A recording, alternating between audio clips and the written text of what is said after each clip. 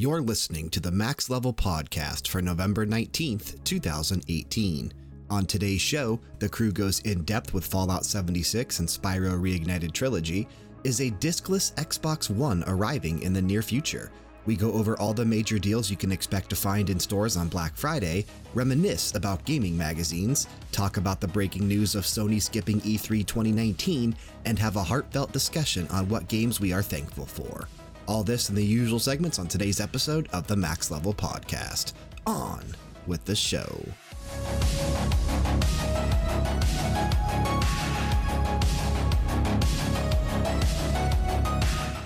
Honestly, did you hear about the cheese factory that exploded in France? We're not doing this again this week. There was nothing left but debris. We're not doing this again this week. Dude, take a look. I know you can't see it right now, but I showed you earlier. But take a look at that battle wound on my arm. It's pretty crazy.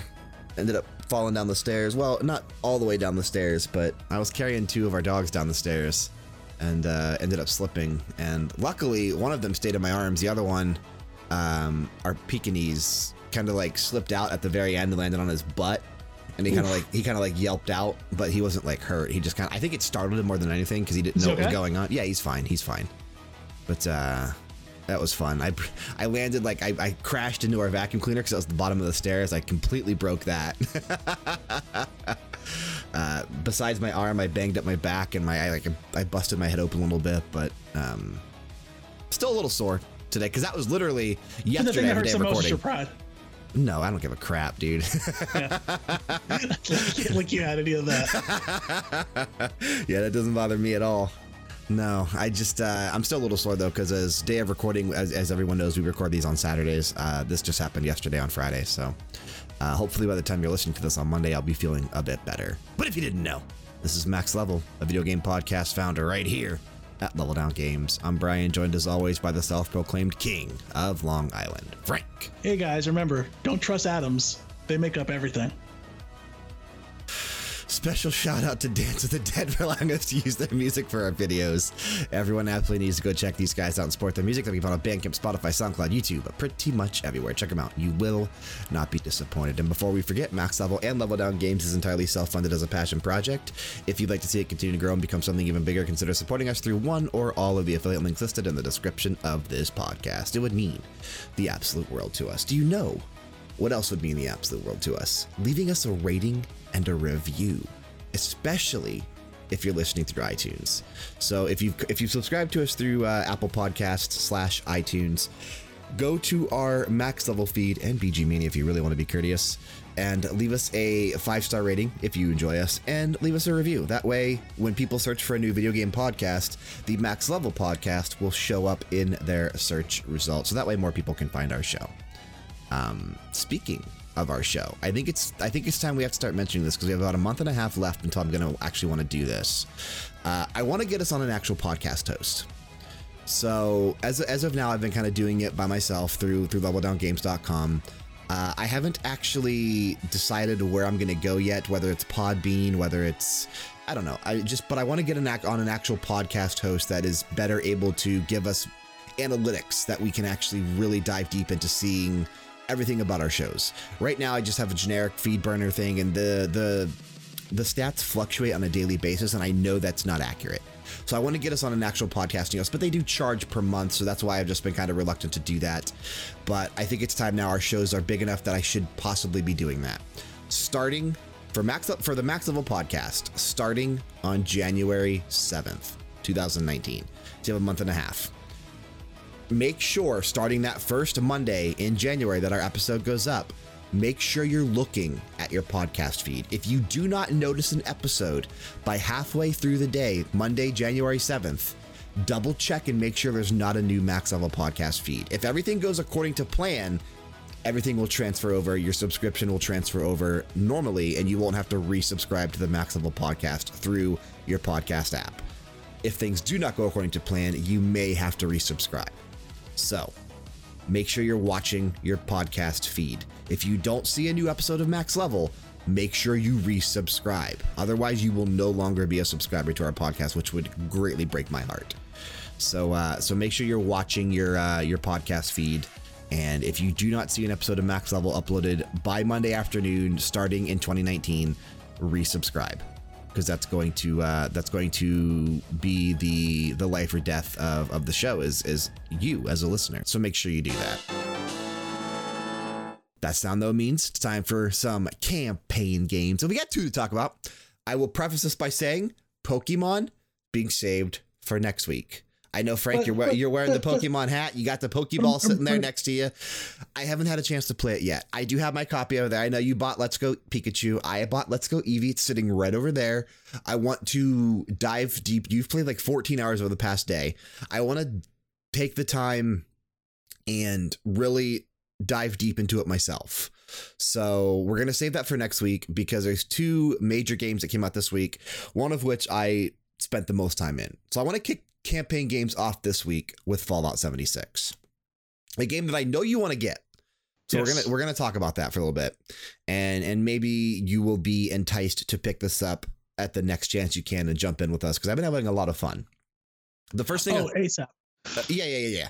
The first thing I want to talk about is the single player experience versus the group/team based experience. So I've had a significant amount of time played both single player and with a group, either by myself, or I played some with Sean and Justin. For those that used to watch us on Twitch, you'll remember them.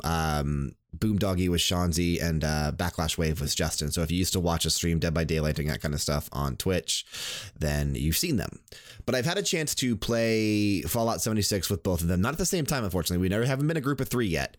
But I played for about 6 or 7 hours with Sean one night, and I played with Justin for about 2 hours another night.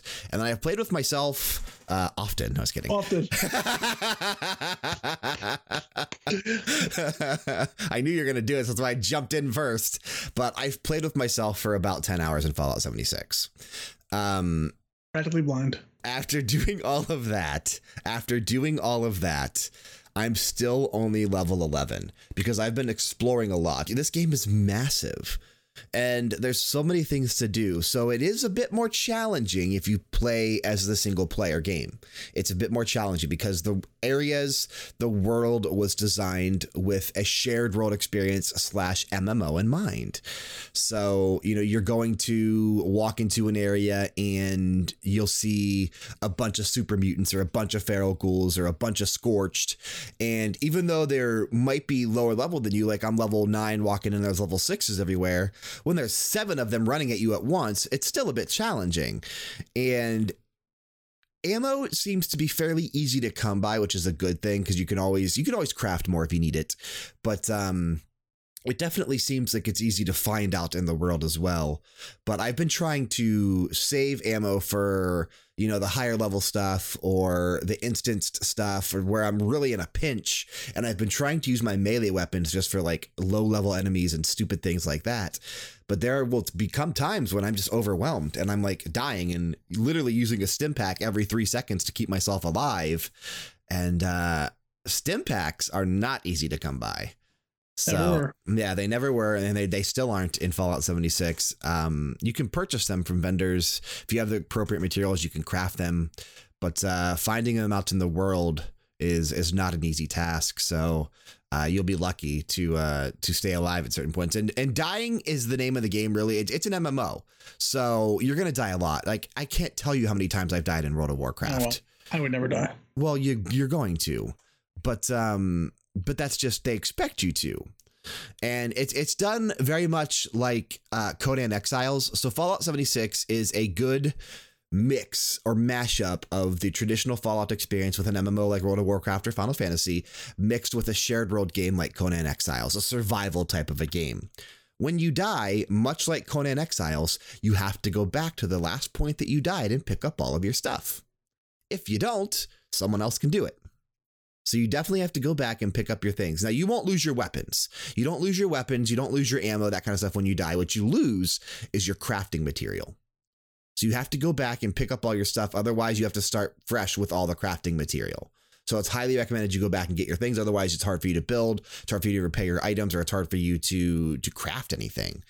So you definitely want to do that. When you're playing with other people, though, there are certain issues that need to be fixed. One of them being the UI. It's too clunky and too slow, and it takes forever to catch up progress and quests and what you're doing, especially if you have someone with you that's still doing the quest as well.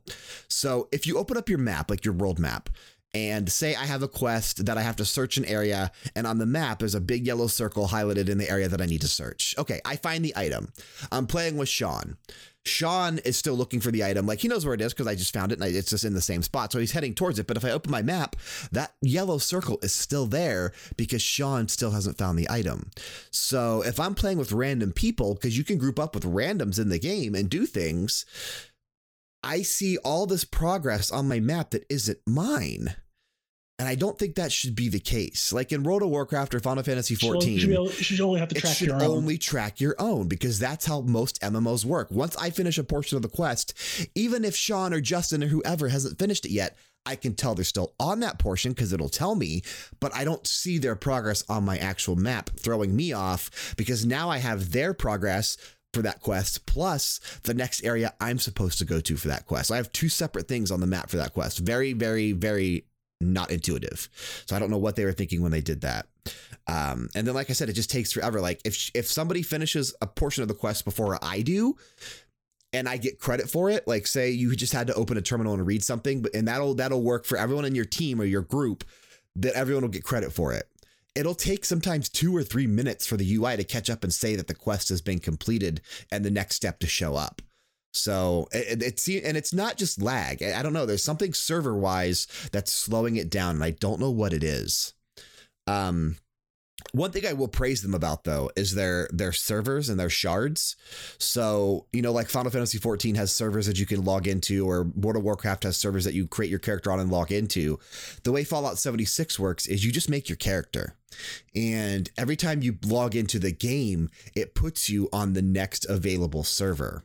So everything you do stays with your individual character. When you log out of the game, your base, your camp goes with you. Nothing stays in the game once you log out. When you log back in, your camp and your safe, your base, everything just respawns in the area you last set it at on whatever server you're logging into.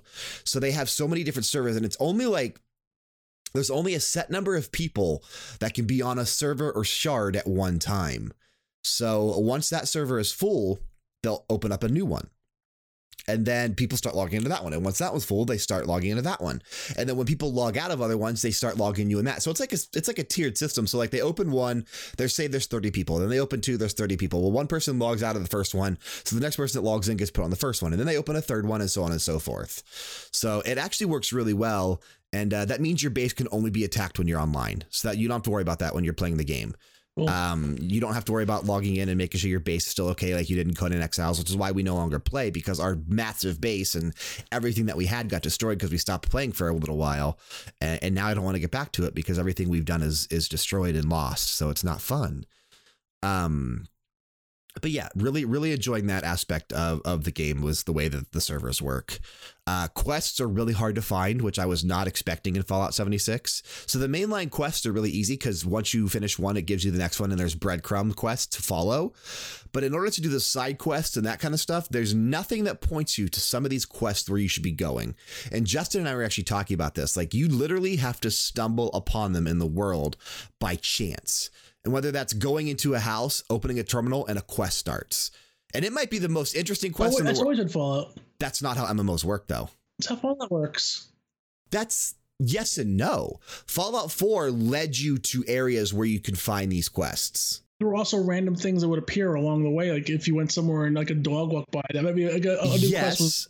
But there was a set path or way you could be going to ensure that you would come upon these quests. Not the case in Fallout 76 because it's an open world. I mean, obviously Fallout 4 was open. Fallout 3 was kind of open world. Fallout 4 is very open world. But this is a shared world MMO where things can be killed and have to wait to respawn. So if you don't know that something is there as you're walking by and someone's already killed it or looted it and you have to wait for it to respawn, you'll never know. And where these, like, as I said, like Final Fantasy 14, World of Warcraft, most traditional online games, they don't, Leveling up is the name of the game. You have to be able to level up. Killing enemies, you cannot level up in Fallout 76 that way. You can. It's going to take you years to do it, but you can do it that way. Questing and doing events are the way to level up in Fallout 76, specifically events. Events are really easy to level up through. But questing is the other way. And if you don't know where to find a lot of these quests, you will never level up. So I think that's just a big issue, is that they need to do something to, and World of Warcraft's gotten really good about it. On the map for like on your world map for Warcraft, there will be a yellow exclamation point in an area. And that means there's a quest somewhere over there that you can do. It won't tell you exactly where, but there's a quest over there. But then when you get to that area, there's a big giant yellow exclamation point above somebody's head that, oh, that person has a quest. So once you get to that area, it's pretty easy to find. Make sure you're eating and drinking, because you have to do that in this game. Okay, cool. Awesome. That was survival mode. Yeah, because because Fallout 4 did add that eventually, didn't they? Yeah. But it's like if you never played survival mode in Fallout 4 and you've played games like survival games like Conan Exiles, you have to eat, you have to drink, because you're eating, your health will slowly start to deteriorate. You'll get thirsty, you'll start starving. So you have to cook food, you have to boil your water. So yeah, you definitely want to be eating and drinking. You like every 5 to 10 minutes you have to eat and drink. So it's a little bit too much, but it's still it's easy because you can find enough stuff. And the map is huge. So the game is massive. I'm having a lot of fun with Fallout 76. Even though I have some complaints, this obviously is the first time Bethesda is jumping into like an online experience, an MMO. So we'll cut them a little bit of slack. It took Blizzard a while to get Warcraft to the peak of MMOs and yet be at the top. It took Square Enix a few tries to get Final Fantasy 14 to be good. So we'll cut them some slack and let them do updates. What? Music. How's the music? It's Fallout. It's basic Fallout like background music. Unless you could turn on the radio and listen to like classic music and that kind of stuff. I have been really mostly playing the game with the volume off and listening to podcasts, which is usually what I do when I play MMOs. Like when I play Warcraft, the first time through, I'll listen to the soundtrack, listen to the music in every area. But as I keep playing, I literally turn the game music off and the volume in the game off. And I'm either listening to my own music on Spotify or listening to podcasts through my phone.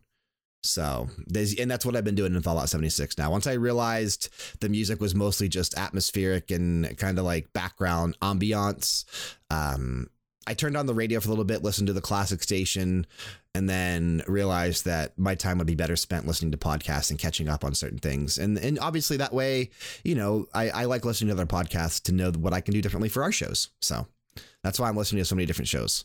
But yeah, music is it's very Fallout though. So hopefully you will have a chance to jump in. Now, I do not believe it is crossplay.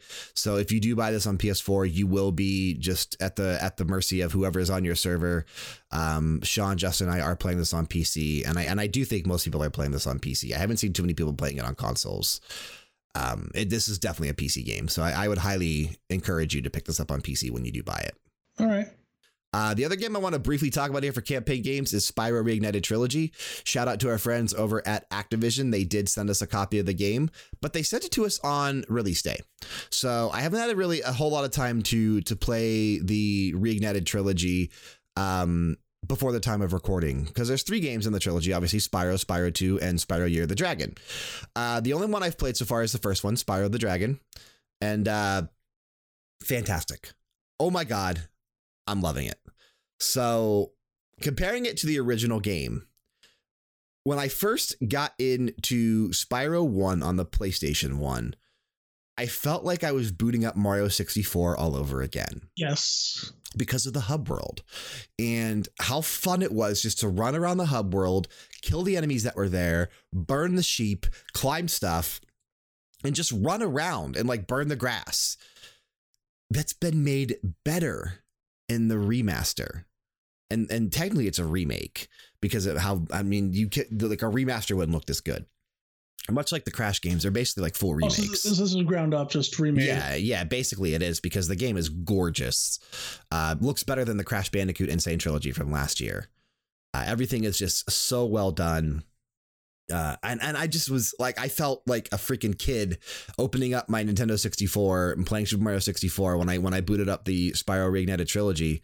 And I spent probably more time than I should have just running around that hub and burning grass, because I realized that the grass actually burns in the actual remaster.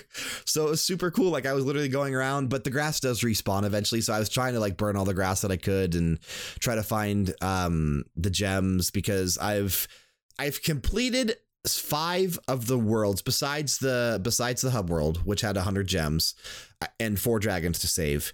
I've completed 5 of the additional worlds. So far, I have 100% at each world. So I really think I'm just going to go for 100%ing each world. And I mean, it's not hard to do. And I can't remember, did the original Spyro games have a map? I haven't played it since it came out. Me neither. I think, was it bottom left? Bottom left. Yeah. They did have a map. Okay. Yeah. Because I don't remember that map. And that map makes it fairly easy to navigate around the worlds. So if the original games did have it, then I just don't remember.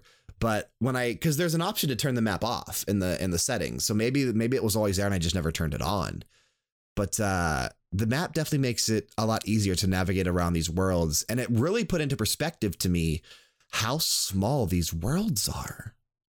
I never realized that, but then I started thinking, the worlds in Mario 64 were incredibly small as well. Incredibly small. It's why I had to go back to them several times. Yeah. And I never really thought about that. Like when we've played modern platformers like Yooka-Laylee and that kind of stuff, the worlds seem bigger to me. And it's probably because they are.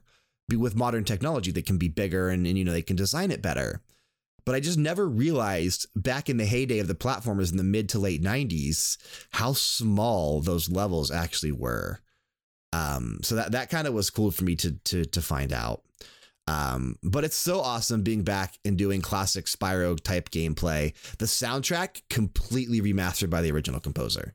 So it's a completely new soundtrack that is basically the old soundtrack. I mean, he's made a few changes here and there, but he basically took the old soundtrack and recomposed every single song with modern technology. So very, very cool. I hope this continues to be a thing. I hope these classic games like Crash Bandicoot last year, Spyro this year, I hope we keep getting stuff like this, because it would be next. Cool Borders? No, probably Jak and Daxter. Yeah, probably. I mean, but Jak and Daxter is Sony, and it have to be Sony that would do it. Isn't Sly Cooper's Sony too, isn't it? So Sly Cooper is Sony as well, because these are Spyro and Crash were Activision, so Sony didn't really have to go forth with it. And as we'll find out later in the show, Sony isn't doing much at the moment. So I don't know that they'll put in the resources to remaster the games. Maybe they can make one of those new Anthony Hawk games. You mean Tony Hawk? Yeah. That was Activision, wasn't it? It was. Maybe they'll remaster Tony Hawk's 1, 2, and 3. Maybe that'll be next. I will buy it in a heartbeat. I would too. I would too. Maybe that's the next remaster we're going to get from Activision. Because can you imagine, Spider-Man was an unlockable character, I think, in 1 or 2? 1, I think. I think it was 1. To use the Sony Spider-Man? Ooh, well, that would be cool. It would have to be exclusive to PS4, though, that version, which I think most people would buy it on the Sony platform anyway, whether it was PS4 or PS5. But yeah, highly recommend Spyro as well. I really feel like I'm going to be investing a lot of time into this game over the next several weeks, because I do want to finish all 3 games, obviously. All 3 games are excellent, but I can't wait to get to 2, because I feel like 2 definitely blew open Spyro for me. And I still think 2 is my favorite of the franchise, of the series. Like between Spyro 1, 2, and 3, I still think Ripto's Rage is my favorite one. But we'll jump to some tasty treats and talk about what else we've been playing over this past week. Did you play anything besides Pokemon Let's Go? Pokemon Go. Okay. I've been playing that, trying to get my steps in. Okay. In preparation for connectivity to this game. And that is about it. I've been playing some Soul Calibur because I'm still working on a review. Just about done with it. Just a couple things I have left to do, and I will be done with that game. Still no Red Dead though, huh?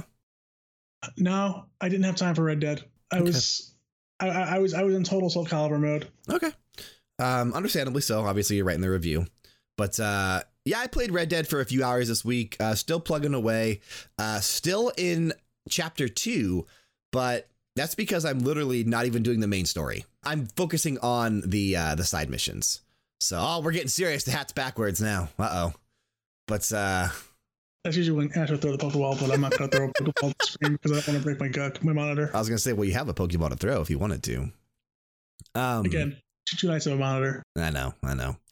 But yeah, still plugging away at Red Dead Redemption 2. Haven't really made any progress in the main story over the past 2 weeks, just because I've literally been doing side missions and stumbling upon these areas and literally finding incredible things to do. Because much unlike Fallout 76, at least there's a reason for me to be in this area because there's a side mission there.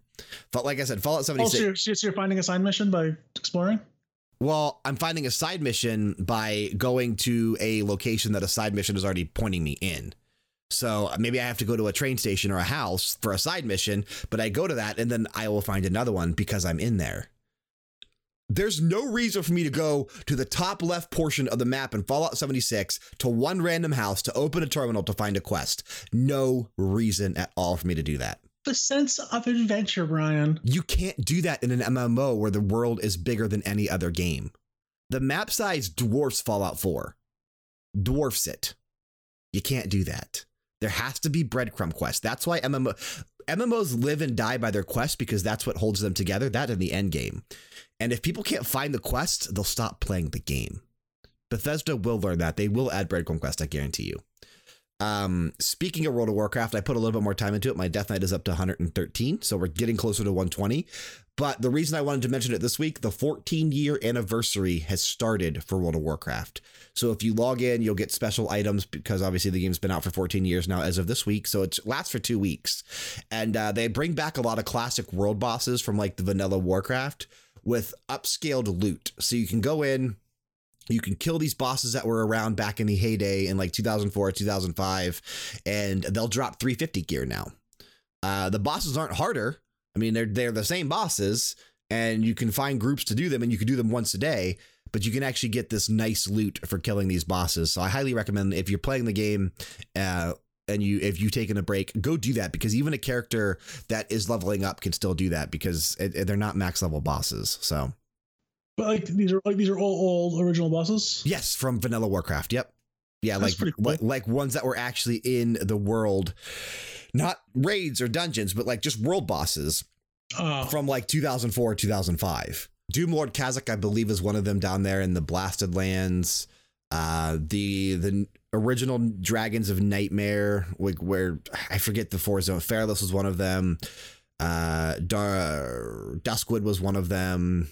The Hinterlands was one of them, and Ashenvale was the fourth. Are you doing this? Are you going to play this, guys? Yeah, absolutely, because they drop fantastic gear. So, and like I said, you can do it once a day because they're daily quests. So you definitely want to be logging in and doing that. So that's what I'll be doing for about 20, 30 minutes every day. The last game that I played besides those four was Assassin's Creed Odyssey again, because as I said, I'm going to be playing it. I did beat it, 100% beat it. But they're adding new stuff every week. So every week I will be loading it up and doing the new stuff. So this week they added a new mythical creature, Sterops the Lightning Bringer, who is a Cyclops. And he was in one of the islands just in the middle of the Mediterranean.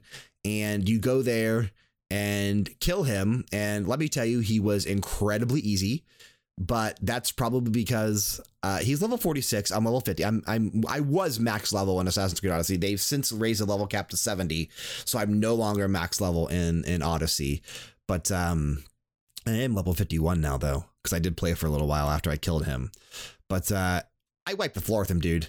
But I also have like literally the best equipment I can get, because I've done everything in the game. Literally everything that was available up before the new DLC. I had done it all. So I have the best gear, the best weapons, literally the best everything equipped, all the abilities unlocked, everything, like the build that I wanted to have, like that just makes Cassandra a badass. So I literally stood back, shot him with like 12 arrows, and he was dead. But that's like using up like, you know, the powerful abilities for a hunter and that kind of stuff. So I literally just sniped him down from afar and he was dead. But pop that trophy. Did another quest that unlocked through the U Club called Prince of Persia, which I thought was funny. Obviously paying homage to another Ubisoft title. But you had to help this blind prince do some stuff. And then I realized that there was another side quest that had unlocked. Well, that didn't unlock. I had to go get it, but it wasn't there before. So I did that, and I did a little bit of exploring, and now I'm parked and ready for the next update next week. So I'm gonna keep talking about it because I want to keep mentioning everything that's happening. I had to look at a picture of Seraphs to see if you look like the actual mythical Seraphs. Pretty damn close. No, yeah, absolutely. Absolutely. Yeah, it's definitely close. And that's one cool thing about Odyssey is that they are going fairly true to life with everything. Obviously, as true to life as it can be. I mean, these are mythical creatures, but they're creatures based off of real mythology, like real beings that people once thought existed. So pretty cool there. But that's all I've played. So we'll kick it over to the Weekly Scoop News Report, where we have 12 items to talk about this week. 12 items on the Weekly Scoop News Report. Actually, more than I thought, being a holiday week here in the United States. Thanksgiving is Thursday. We have game announcements or no? We have 3 game announcements to talk about this week. Yeah, like I said, I actually thought this would be a slower week because of the holiday this week. So usually the week before and the week of.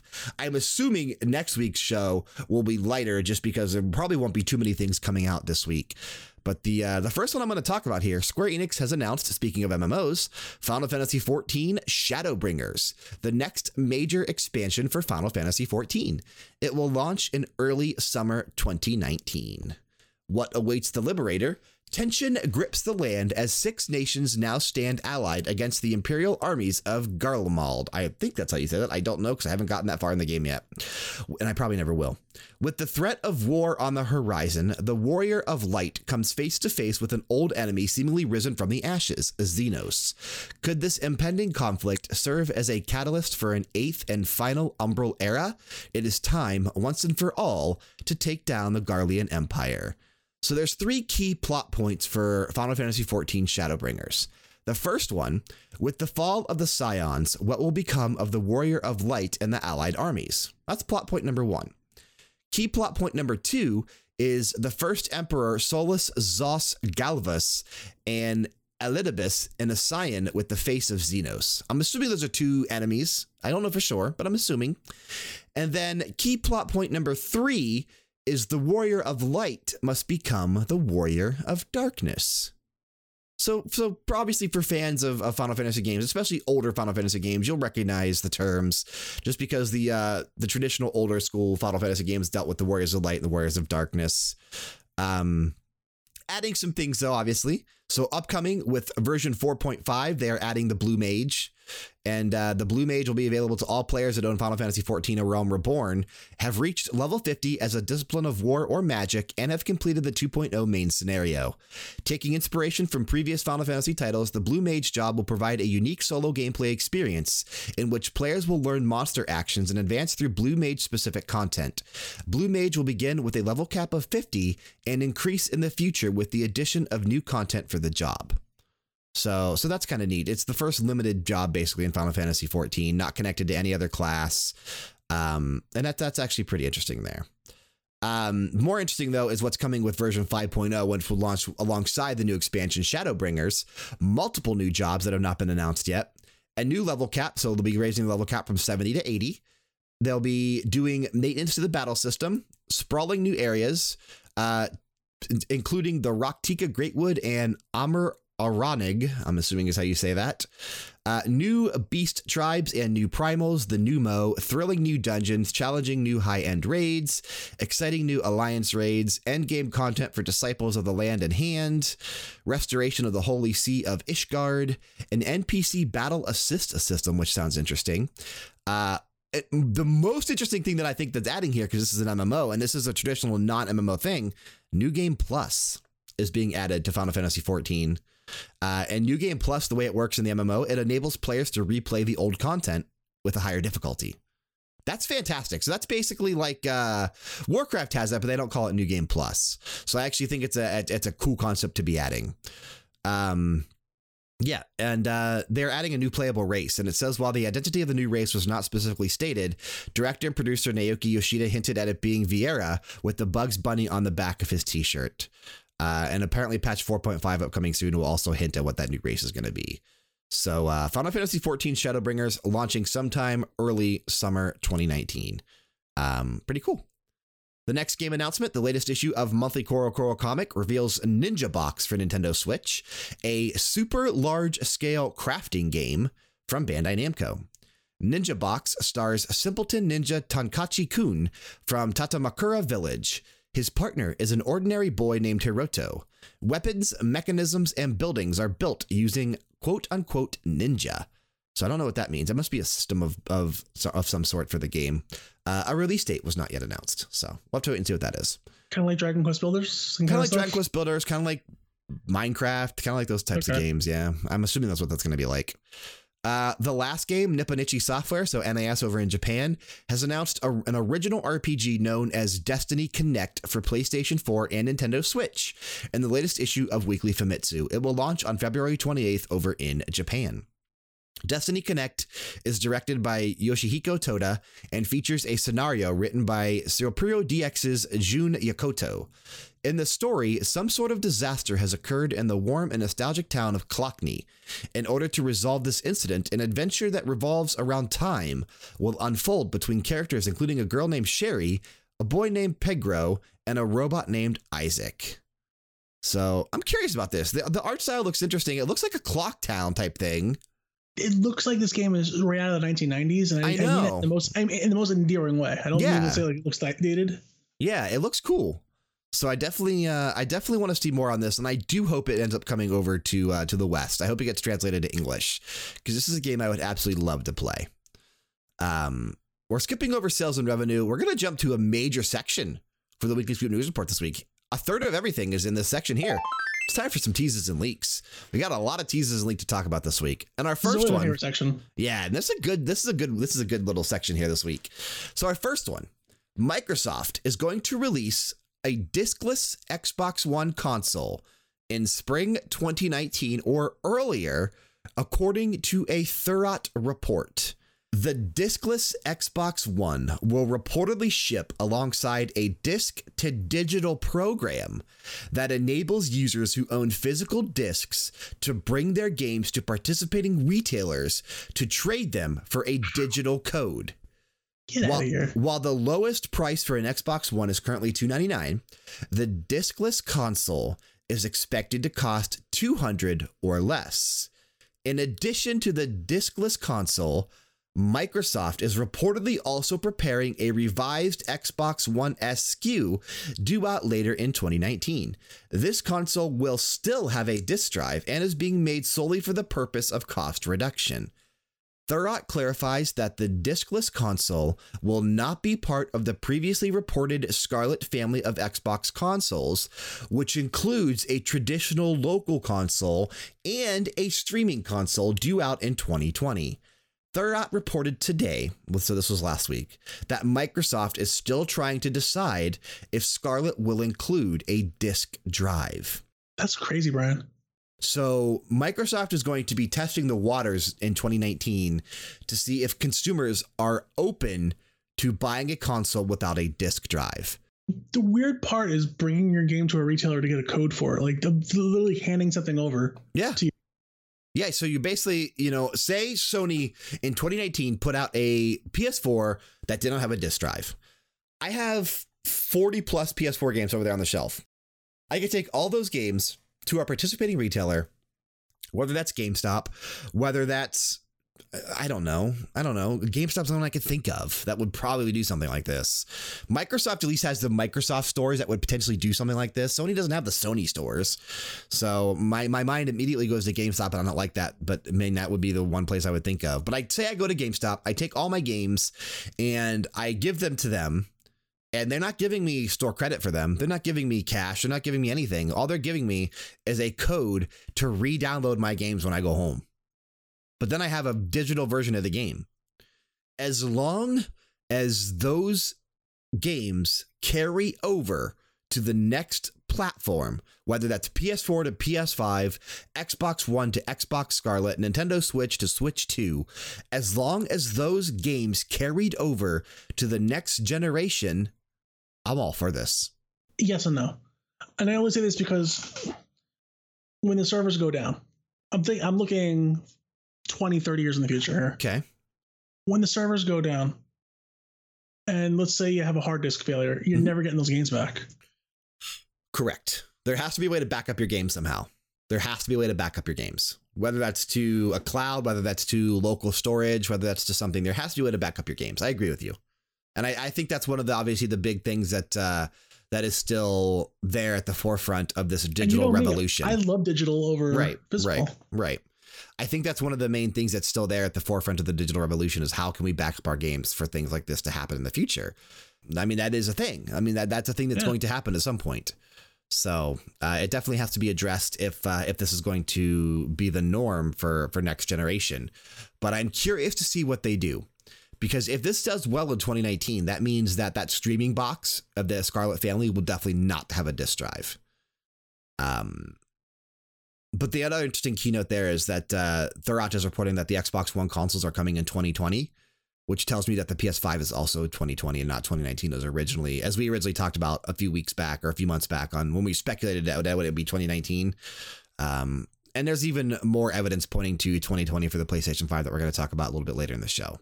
So our next teaser leak, the LinkedIn resume of Tomohiro Takora, a 3D character modeler at Square Enix subsidiary Luminous Productions, which we just talked about last week, which is the one that canceled their game. And Hajime Tabata left that studio and left Square Enix. So that's the same team at Square Enix. He is listing a new AAA title for PlayStation 5 in development at the studio. So Square Enix recently confirmed that Luminous Productions has shifted direction to focus its resources on the development of a completely new AAA title for the global market. But now we know that new AAA title is a next generation PlayStation 5 title. Whether that's an RPG or not remains to be seen, but at least that is the first confirmed PlayStation 5 title we know of to be in existence. So. Really? Yep. Elder Scrolls 6. That platform has not been confirmed yet. Guaranteed, yes, but it has not been confirmed. Okay, I'll give this to you. And it's going to be Final Fantasy 7, guys, just so you know. No, because it's brand new AAA IP. Can't be a Final Fantasy. We know it cannot be Final Fantasy because it's a new AAA IP title. Last Fantasy 7. Exactly. Or instead of Last Fantasy, is it Last Idea? Because some new I couldn't think of another word for fantasy, so But new trademarks have been filed over in Japan. So our third teaser leak, Bandai Namco Entertainment has filed a trademark for Fairies Requiem in Japan. Square Enix filed a trademark for Last Idea. The Twitter account Last Idea _RPG was also discovered. While it cannot be confirmed that Square Enix runs the Twitter account, its join date of October against the trademark not being made until November suggests Square Enix does own that Twitter account. And then Sega filed a trademark for Puyo Puyo Champions. So three new trademarks hitting over in Japan. I do love me some Puyo Puyo. Me too. So a new Puyo Puyo game would be great. Our last teaser leak this week, Supermassive Games has a history of working on PlayStation exclusive projects, with its highest acclaimed title being the 2015 release Until Dawn. I love it. It's so good. Its latest game, however, The Dark Pictures Man of Medan, is coming to multiple platforms. Asked by 4pda.ru, so a Russian website, why the horror title is not exclusive to PS4, Supermassive Games managing director Pete Samuels confirmed that the company has several PlayStation exclusive titles in the works.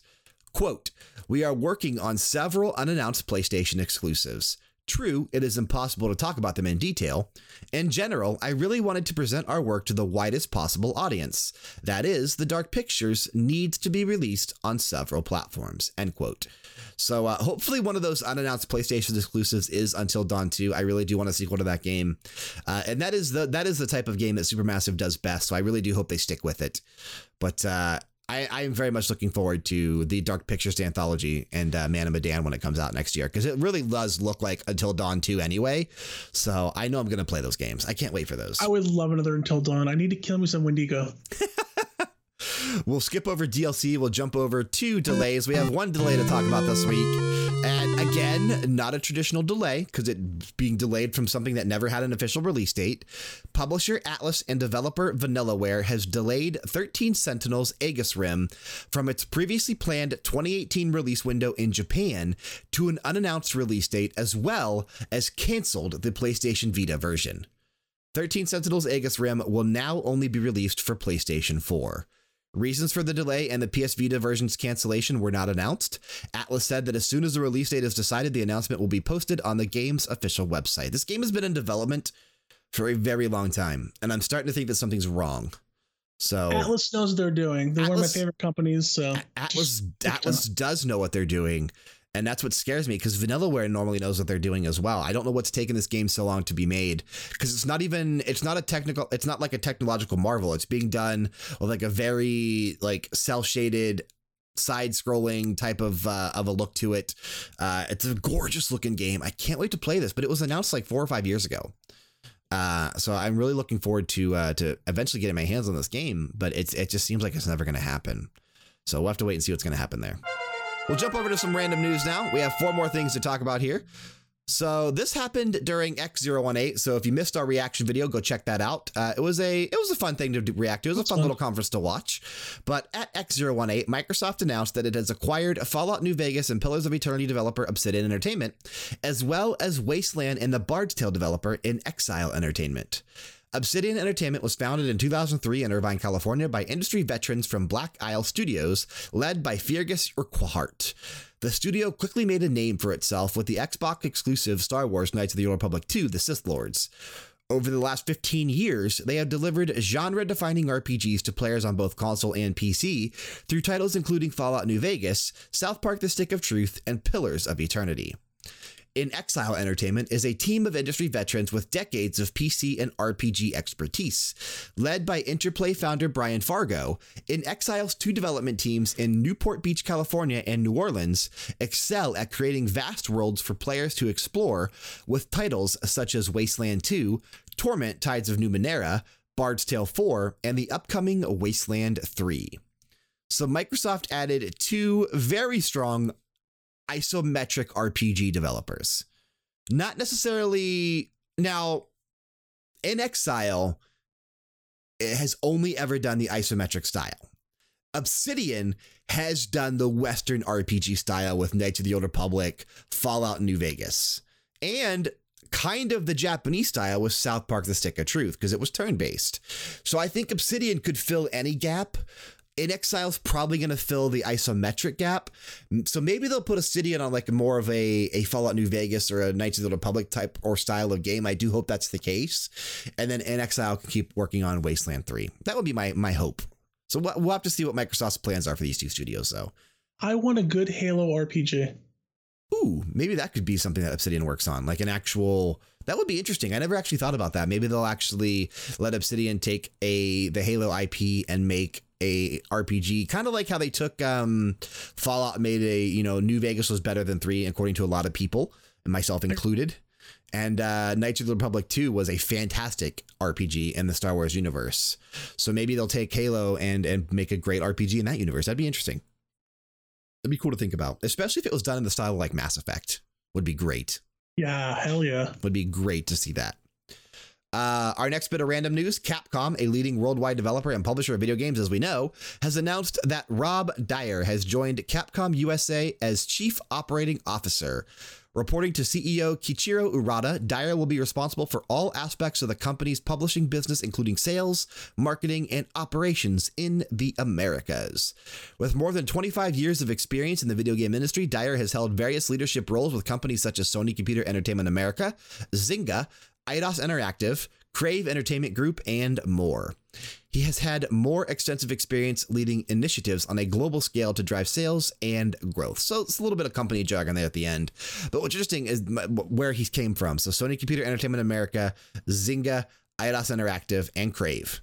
So hopefully he'll bring some of that expertise over to Capcom, which doesn't necessarily need the expertise, but it'll be interesting to see where what his ideas or something might lead Capcom to. You know what I mean? So that'd be interesting to see. We'll have to see what it does. Our next bit of random news, the Game Awards 2018 nominees, the official Game Award, not the Level Down Game Awards, the Game Awards 2018 officially hosted by Jeff Keighley. The nominees have been announced for the Game Awards. If you want to check them out, head on over to their website. It's thegameawards.com. I really just wanted to highlight in the podcast today, Game of the Year. So according to Jeff Keighley and the Game Awards, Game of the Year recognizes a game that delivers the absolute best experience across all creative and technical fields. The 6 nominees for Game of the Year for the Game Awards are Assassin's Creed Odyssey, Celeste, God of War, Marvel Spider-Man, Monster Hunter World, and Red Dead Redemption 2. A few interesting choices in there.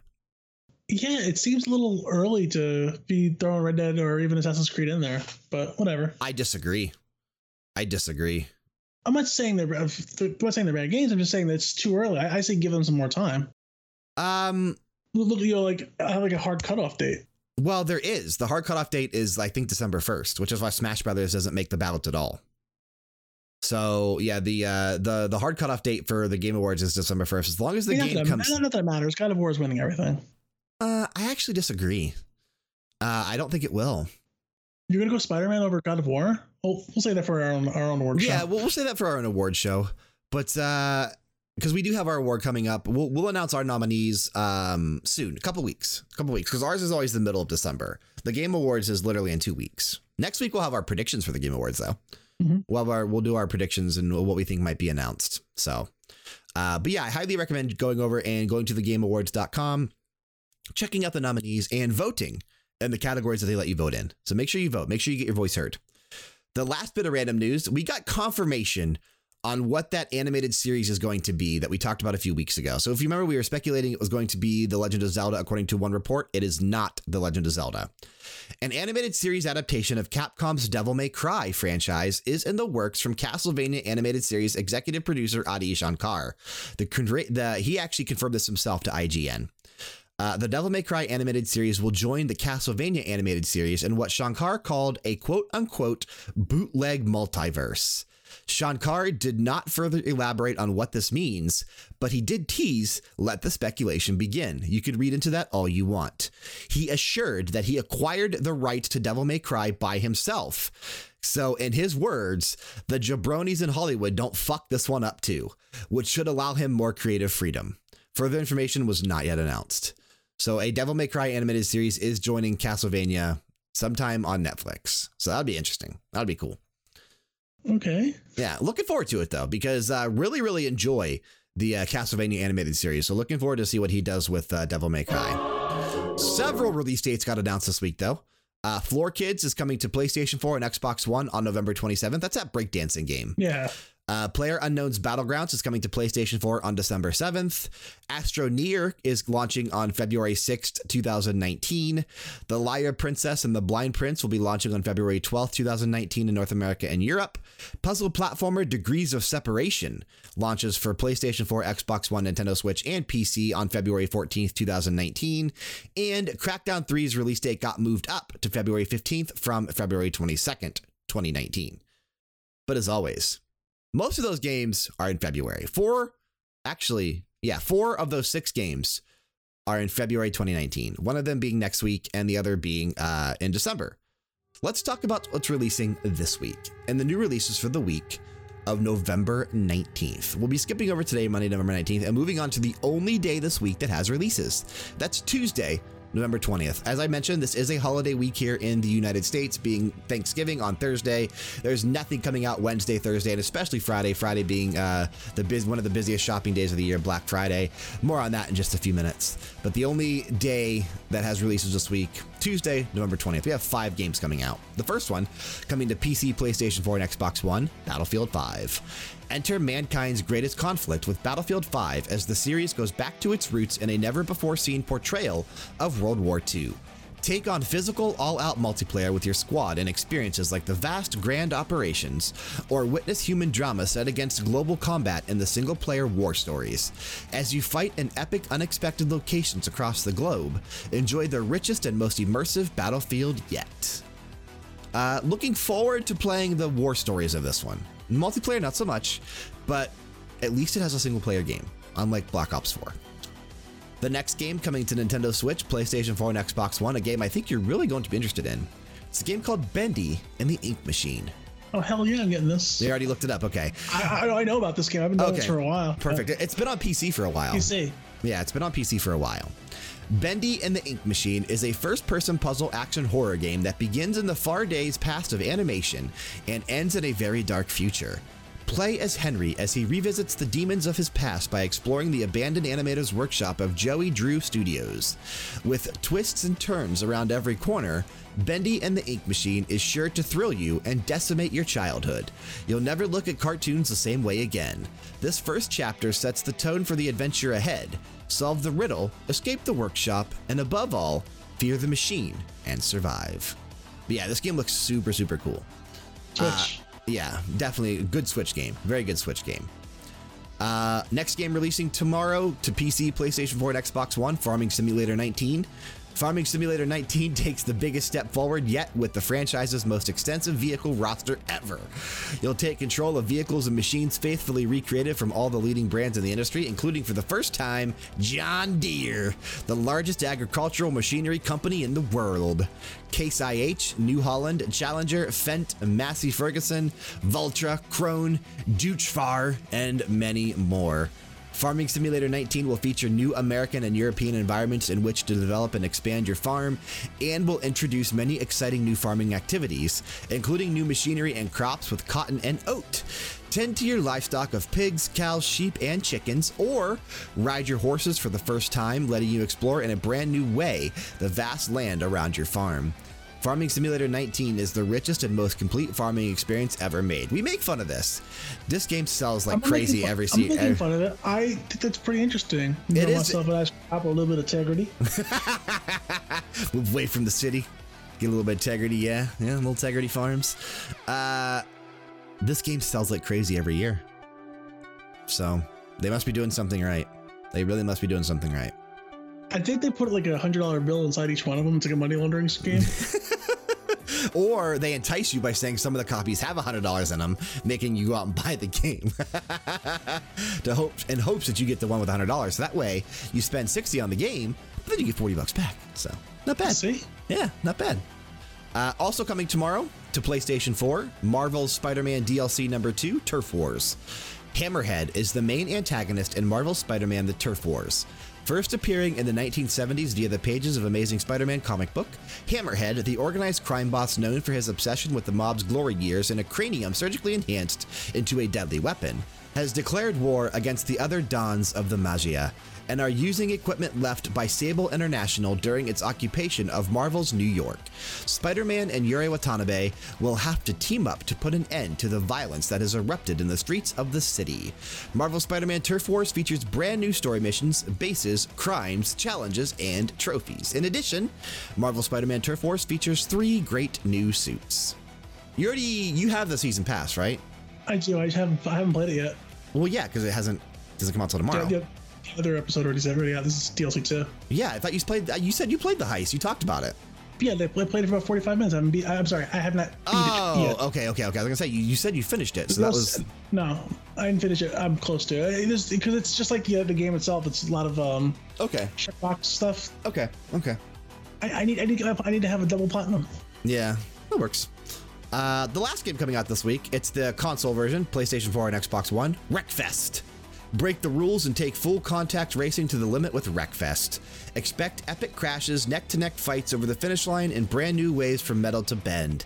These are the once-in-a-lifetime moments that can only be achieved in Wreckfest with its true-to-life physics simulation crafted by legendary developer Bugbear, who also brought you Flatout 1 and 2. Burn rubber and shred metal and the ultimate driving playground, Wreckfest is jam-packed with upgrade and customization options. Whether you are preparing for your next demolition derby with reinforced bumpers, roll cages, side protectors, and much more, or setting your car up for a banger race with engine performance parts like air filters, camshafts, fuel systems, etc., Wreckfest is shaping up to be the best combative motorsport game out there. Drive hard, die last. I played this on PC. It's a good game. It's a fun game. I definitely recommend it. I wanted the THQ Nordic banner.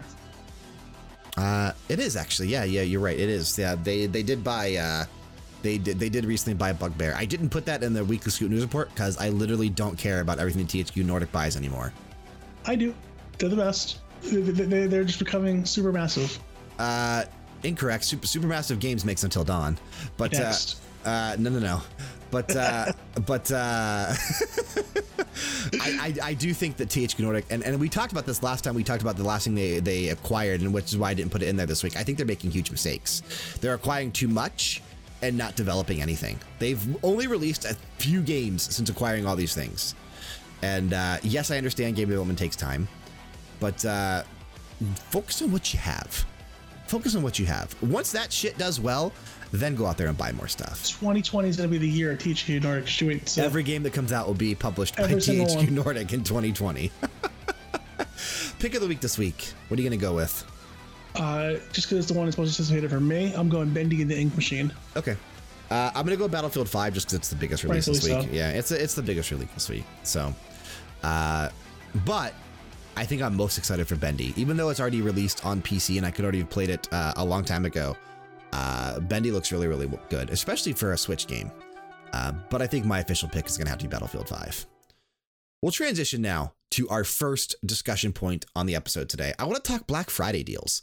Now, this is next week. We'll have a recap of everything Frank and I picked up on Black Friday. Much like we did last year, we went over our haul and talked about everything that we picked up for cheap. I know I talked so much smack I wasn't going to get anything, and I still came back with a pile you of bought stuff. like 6 or 7 games last year, yeah.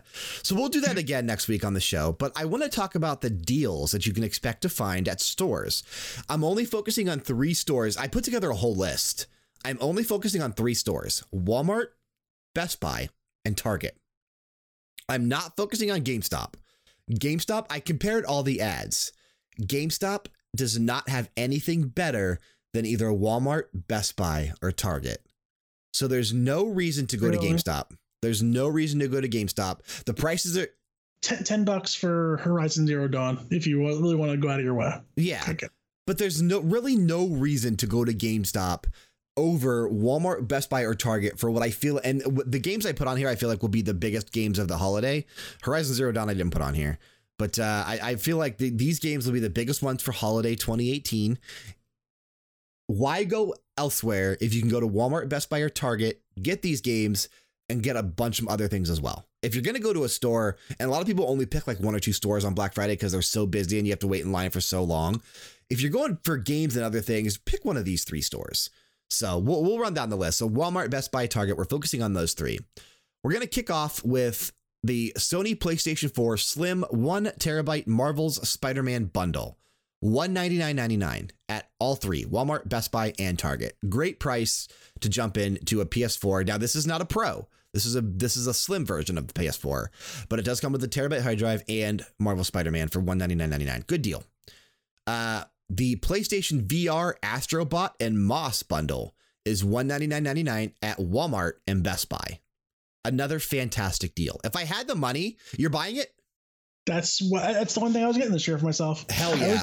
I always buy myself a Christmas present, and I've been telling you, I want VR. I'm so excited you're buying this. Jessica and I were actually talking about seeing if we could afford to get this bundle as well, because as you know, we had PlayStation VR, but then we sold it and got rid of it because it gave me a headache. Jessica really misses it. She misses VR. Astrobot is the Super Mario 64 to virtual reality. And that comes with this bundle. And it comes with another game called Moth, which looks really cute and fun as well, starring a little mouse. So, is this the full shebang, though? Do we know is this Move controllers thing? Yeah, should be. Yeah, should be. It should come with everything. If it doesn't, it's cheap. It's easy to find. Just go to GameStop the next day. Not on Black Friday. It'll be busy. Go to GameStop the next day and buy 2 used Move controllers. That's it. That's all you need. But yeah, no, I can't wait for you to plug this in. I'm hoping you'll have to talk about Astrobot the week after you play this, because I really want your impressions on this, because everything I've seen from everyone playing this game on Twitch, talking about it at other websites, Astrobot is the Super Mario 64 to virtual reality. Like that, obviously Mario 64 made 3D gaming great. Astrobot is supposedly going to make VR gaming great. So I want to know what it is. I'm going to have to find a way to rig this camera up so you can watch me play my VR and probably fall over and die. Please do. Because I would literally call you on Skype and watch you play, because I want to see Astrobot, dude. I really, really do. PlayStation 4 controllers, you'll be able to pick them up at all 3 stores, Walmart, Best Buy, and Target for $39.99. Good deal for those. Hell yeah. You'll be able to get 12 months of PlayStation Plus at Best Buy for $39.99. Cheapest price to get it. I just re-upped too. Oh, okay. Damn. I should have waited. $40 for a year at Best Buy. Let's move on to the Xbox One. Microsoft Xbox One X at Walmart for $399.99. The cheapest ever the One X has been at. $100 off? $100 off. Yep. $100 off. So the cheapest ever for the Xbox One X. If you want a bundle, go to Best Buy. You'll get the Xbox One X, a free controller, and Battlefield 5 for $429.99. So $30 more. So you'll get an extra controller, a copy of Battlefield 5 for an additional $30. If you want 12 months of Xbox Live, go to Target for $49.99. So $10 more than 12 months for PlayStation Plus, but still. And then Xbox One controllers are also $39.99 at Walmart, Best Buy, and Target, much like PlayStation 4 controllers. On the Nintendo Switch side of things, there's only one bundle this holiday season at Walmart, Best Buy, and Target. All 3 stores have the Mario Kart 8 Deluxe Nintendo Switch bundle for $299.99. So you'll get a Switch plus Mario Kart 8 Deluxe. Let's move on to the games. These are the games that I was able to find the best deals on. So, Assassin's Creed Odyssey, $29.99, Best Buy. Definitely pick this up. Definitely recommended. Yeah, half off. So, and again, if I only mentioned one store, that's because the other stores are more expensive. So at Walmart and Target, they also have sales on Odyssey, but it's not as cheap as Best Buy. So the cheapest price is $29.99 at Best Buy for Assassin's Creed Odyssey. Last year's Assassin's Creed Origins, which is still a good game, $19.99 at Best Buy. BioShock The Collection, $19.99 at Best Buy. Call of Duty Black Ops 4, $39.99 at Walmart. Don't buy it. I wouldn't recommend it either. Crash Bandicoot Insane Trilogy, $24.99 at Walmart, Best Buy, and Target. Destiny 2 Forsaken, the Legendary Collection, $29.99 at Target. Detroit Become Human, $19.99 at Best Buy. Donkey Kong Country Tropical Freeze Nintendo Switch version, $34.99 at Walmart. Dragon Ball Fighter Z, $16.99 at Walmart. Absolute steal. Absolute steal. I agree with you there. I actually might even pick that up. Dragon Quest XI Echoes of an Elusive Age, $29.99 at Best Buy. Another must purchase, in my opinion. This alongside Assassin's Creed Odyssey, both half off, both must purchases. Far Cry 5, $19.99 at Best Buy. Another absolute buy. FIFA 19, $29.99 at Walmart and Best Buy. Final Fantasy 15 Royal Edition, $19.99 at Best Buy. Another great pickup. Oh, yeah. Fire Emblem Warriors, $34.99 at Best Buy. If you're into the Musos, a great pickup. Forza Horizon 4, $29.99 at Best Buy. If you have an Xbox One, this is a must buy. That's half off and it's a great game. God of War, $24.99 at Walmart, Best Buy, and Target. An absolute must purchase if you don't have it. Actually, Justin said he's picking this up because he never bought God of War. Justin, what's wrong with you? Well, he rented it from the local store. Okay, well, I forgive you. Yeah, he rented it, played it for a week, and then kind of took it back and hasn't went back to it. So yeah, he's picking up God of War on Black Friday. Hitman Definitive Edition. This is 2 years ago, 2016's Hitman that led to Hitman 2, which just came out. The Definitive Edition is $19.99 at Best Buy. Kingdom Come Deliverance, which released earlier this year, $19.99 at Best Buy. Kirby Star Allies, $34.99 at Walmart. LA Noire, this is the remastered version on PS4, Xbox One, $14.99 at Best Buy. Madden NFL 19, $29.99, Walmart, Best Buy, Target. Every year. Yep, I'll be buying that for sure. Mario Rabbids Kingdom Battle, $19.99 at Best Buy. Good purchase if you don't already own that. Good purchase for $20. Metal Gear Survive is $19.99 at Best Buy. Interesting game.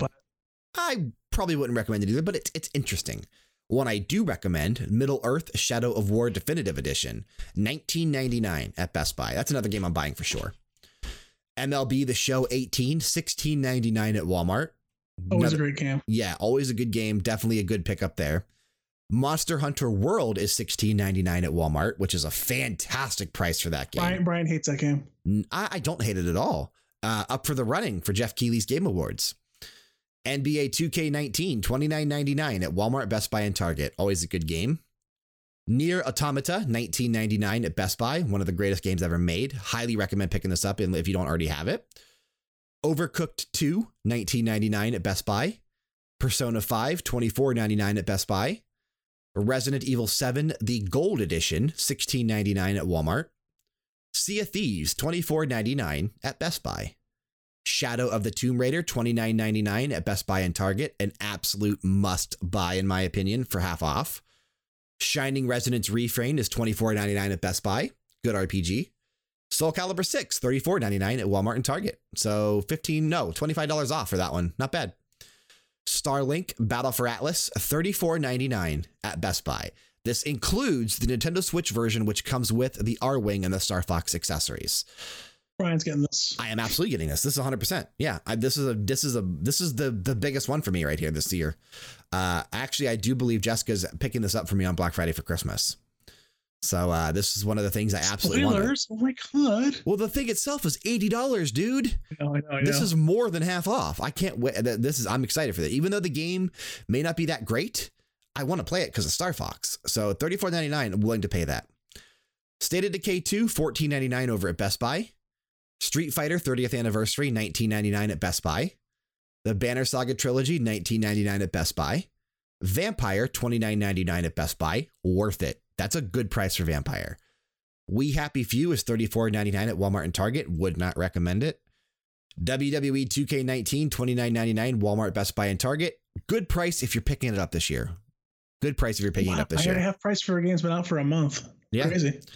And then the last sale that I put on the list, Xenoblade Chronicles 2, because it did not release till after Black Friday last year. So this is the first time it's been deeply discounted. $34.99, Walmart only.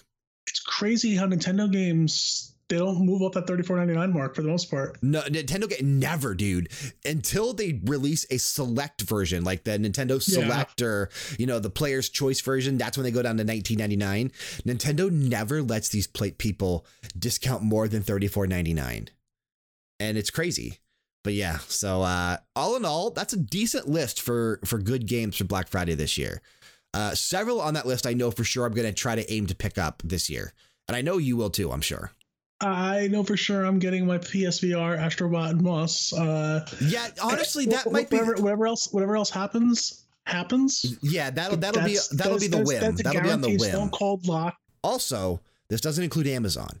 So keep an eye on Amazon because Amazon may also do the same bundle for the same price because typically Amazon will try to match Walmart, Best Buy, and Target with their sales and put the same stuff up around the same time. So you may be able to get this bundle on Amazon for $200 as well. So keep that in mind too. But that's everything that I pulled. So we'll have to wait and see what actually we pick up. Like I said, we'll report back next week. One of the discussions we'll have is our Black Friday hauls. That's going to take us to our trip down memory lane number 4. Part 4 of a 5-part series. We'll conclude this next week. We'll conclude this with the last episode of November. So a 5-part series. For part 4, I want to talk about what we were going to talk about last week until we added a 5th part to this. We talked about Strategy Guides last week because of the news of Prima Games shutting down. That was never intended to be part of the trip down memory lane. But because of them shutting down, we added it. This week, we're going to talk about gaming magazines. First, let's talk about the subscriptions that we used to have back in the day. Before we get into the little project and experiment we did, let's talk about what we used to subscribe to. And I'm curious to hear what you subscribed to then and if you have any current magazine subscriptions. So I want you to go first. I want you to know what you used to subscribe to and if you subscribe to anything as of now. I was a original Nintendo Power guy before it was Nintendo Power. Okay. What was it? It was the Nintendo newsletter, I believe it was called. Before issue 1? Before issue 1. There were some other things that came out. Eventually, once it became Nintendo Power, I stayed with that for pretty much the entire run. Okay. I wish I kept them all over the years. You don't have them? My buddy has every single episode of issue upstairs, but I don't. I've lost them over the years. I've had floods. I've talked about before how I lost all my comics. My Nintendos were in there as well.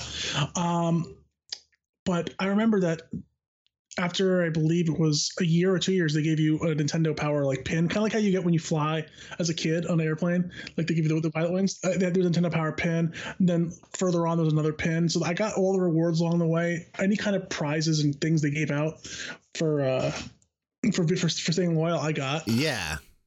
I had that. I also had GamePro. Okay. GamePro. I used to have that delivered to the house on the regular. And I also used to get PC Gamer whenever I would go out. Okay, so that's the one you used to buy at the store. That's the one I would buy at the store. But GamePro was before Game Informer. Yes.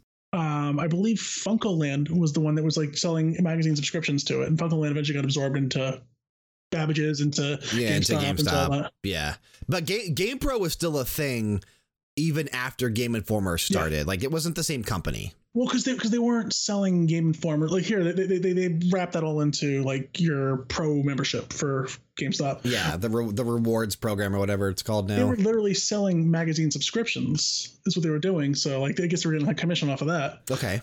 And that was a good magazine. I used to have video game magazines everywhere. I would also buy Tips and Tricks. Okay. From the store, and that was another popular one. And in the early 2000s, I was also getting the Xbox magazine. Okay. Do you have any current magazine subscriptions? Not a one. In fact, I used to, my Game Informers all started drying up too because I don't have a pro membership anymore. Okay. Your magazine subscription history is very similar to mine. Okay. Which is very, that's not surprising to me at all. Makes sense. But I also had a subscription to Nintendo Power. Now, not before it was Nintendo Power and not even with issue 1. I subscribed to Nintendo Power starting in the early 90s, and I had a subscription through it expiring, like canceling. So I had all through like the early, mid, late 90s and up through when Nintendo Power officially stopped being a magazine. I was a subscriber to that magazine. That was my favorite one. That's still to this day my favorite one. I don't know what year it was, but it was Smash Brothers Melee. So we're 2001. Did you get the CD pack in that came with it? Yes. Okay, I was wondering if it was everyone or it was just people who were. Okay. I mean, I was just a subscriber since the early 90s. So, I mean, it may have been. I was wondering for something because I said there were loyalty things that were sent to us every once in a while for staying with from the very beginning. Oh, yeah. No. So I was wondering if that was one of them. No, okay. I did get that. But and I wasn't there since episode 1. So besides Nintendo Power, which was the one I used to look forward to the most, every single time that would come in the mail, literally as a kid, I would read that cover to cover, every single article, every single review, every single preview, every single feature.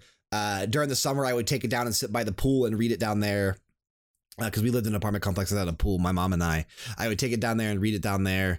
That was my favorite one. That's the one that got my hype for Animal Crossing so much. Yeah. I also had a subscription to GamePro. GamePro was my second favorite magazine, the one I looked forward to. Besides Nintendo Power, that was the one I looked forward to getting the most each month. Really enjoyed that magazine. I had a subscription to the official PlayStation magazine for 3 or 4 years. I had that one. And the tail end of the original Xbox and the beginning of the Xbox 360, I also subscribed to the official Xbox magazine. There was one other magazine that I cannot remember the name of that I had a subscription to for 2 years that I got from, you remember when you used to get those magazine subscriptions through your school and you would go door to door and try to sell magazines? Well, there was a gaming magazine in one of them one year and my mom ordered it for me and I had it for 2 years. I cannot remember the name of it. It wasn't EGM. It wasn't anything big. It was just a smaller gaming magazine that I got for 2 years, but I cannot remember the name of it. And I do not have any of the editions or else I would have pulled it out for this. And much like you, I do not have a current magazine subscription. The most recent one I had expired beginning of this year because Jessica has a membership to GameStop because she does buy used games from time to time.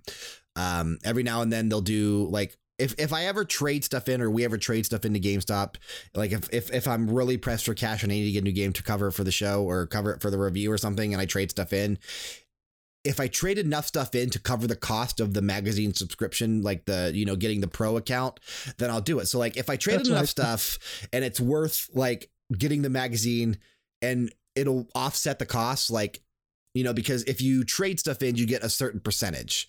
Like if you have, you have, is it 20% extra? Is that how it works? Mm-hmm. So with that 20% extra, if it's enough to offset the cost of the magazine, plus still have a little bit left over, I always take the magazine subscription as well. Why not? Yeah. So the last time I did that, we did that last year, and we got the magazine subscription through the beginning of the year. But that's the most recent magazine subscription I had. So I believe that expired in February of this year. But we did an experiment over the past week. And it broke my heart, this experiment, man.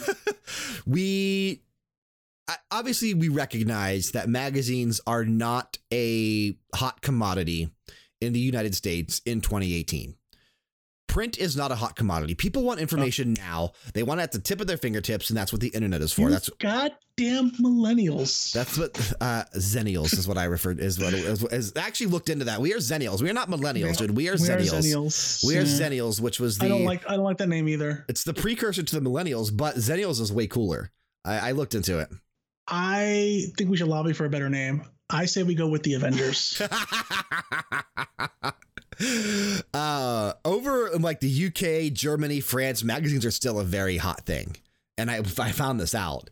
But we decided to go to some local stores and see what gaming magazines we could find. And if we found any, we were going to buy them. Did you find anything?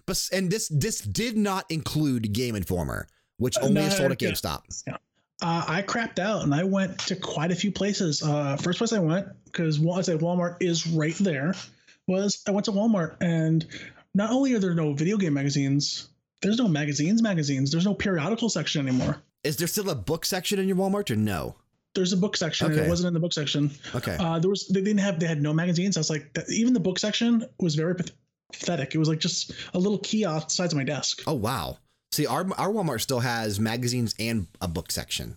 It would have been nice. I did not go to Walmart. I should have. So after Walmart, I was like, you know what? Target's only 5 minutes from there.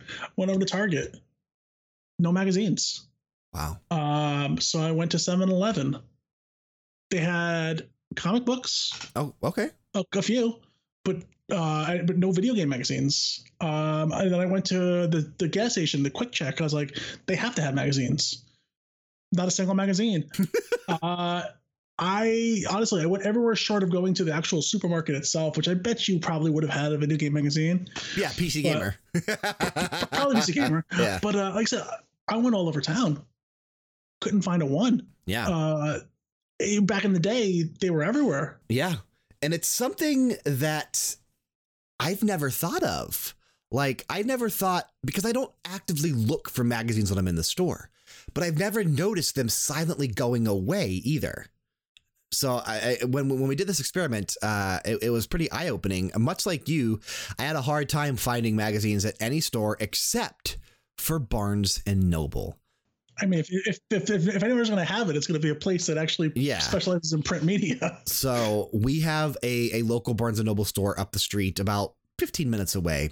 It's a standalone store. It's not in a mall or anything like that. It's a very, very nice store. I love that store. They have an entire newsstand section, and they have more magazines than any normal store ever has the right to carry. They have over like 1,000 different types of magazines, and they have Guns and Ammo. I did not get Guns and Ammo. But there was a nice magazine that had Guns N' Roses on the front cover. Which I actually took a picture of and sent it to you. It's called Rock Candy. What I realized, and this is what I was talking about, magazines are a very hot commodity over in the United Kingdom, because there are several gaming magazines that are currently in print and in production that you can get subscriptions to, and you can subscribe to them here in the US, and they will send them to you from the UK. A bit more expensive, but you can do it. And they're nice ass magazines, dude. So I took a picture of Speaking of bunch nice of these ass magazines. Yeah, they have those too. But when I was looking at these magazines and I was going to buy them, because I mean, there was 4 that I wanted to buy: PC Gamer, obviously, Retro Gamer, Games TM, which I think stands for Games Tomorrow, and Edge, which is not Electronic Gaming Monthly. This is just a new magazine called Edge. Each issue, PC Gamer was the cheapest at $9 for an issue. Retro Gamer, Games TM. Well, at Barnes and Noble, it probably wasn't. If you go into like Walmart, it's probably like 6 or 7.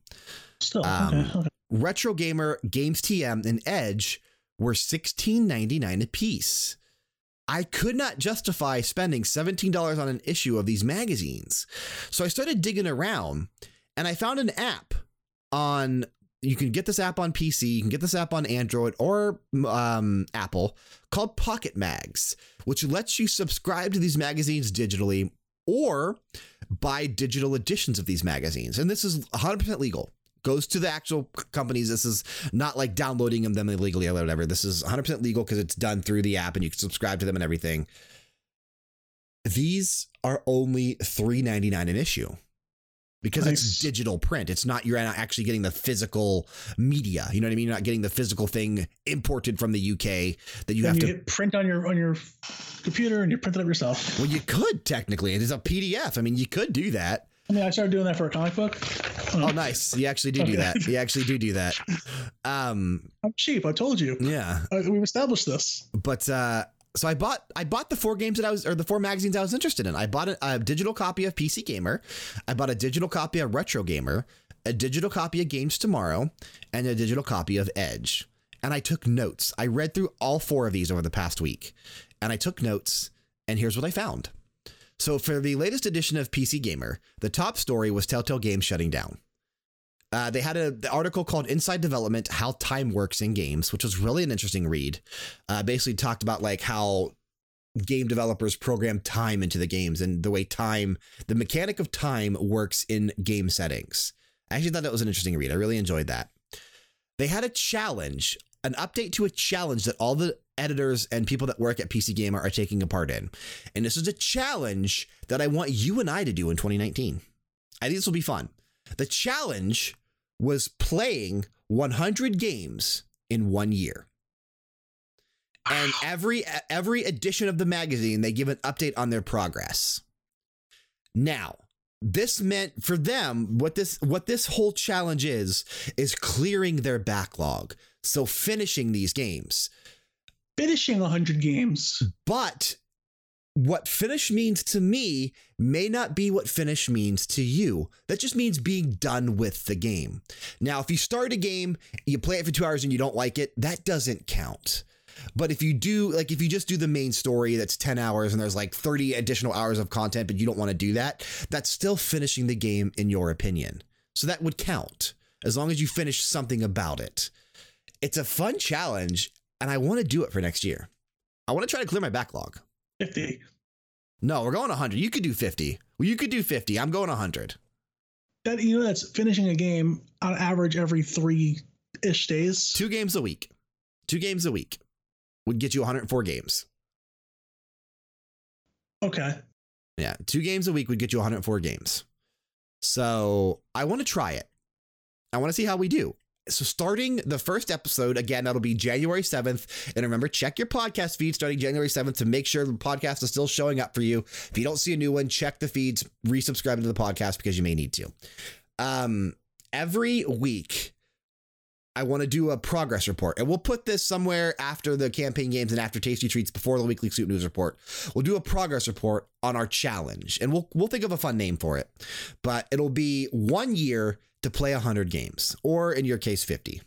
I'll let you slide with 50. I'll still try to go for it. You could try to go for 100, but I'll let you slide for 50 because I know you don't have as much time as I do. But I'm going to try for the 100 because that would get my backlog to less than 50 games, which would be great. So I'm going to try it. In this episode of PC Gamer, obviously they had previews. They did previews for Cyberpunk 2077, Imperator Rome, a game called Weedcraft Incorporated, which is exactly what you think it is. It's growing weed. Beyond Blue, Overcrowd, and an EGX Roundup. They had reviews. Forza Horizon 4, they gave an 89. Frozen Synapse 2, they gave an 85. Megaquarium, they gave an 86. Shadow of the Tomb Raider, they gave an 84. Valkyria Chronicles 4, they gave an 86. Pathfinder Kingmaker, a 69. And Destiny 2 Forsaken, an 86. They have a ton of write-ups on the latest PC hardware and accessories, as you would imagine. It's PC Gamer.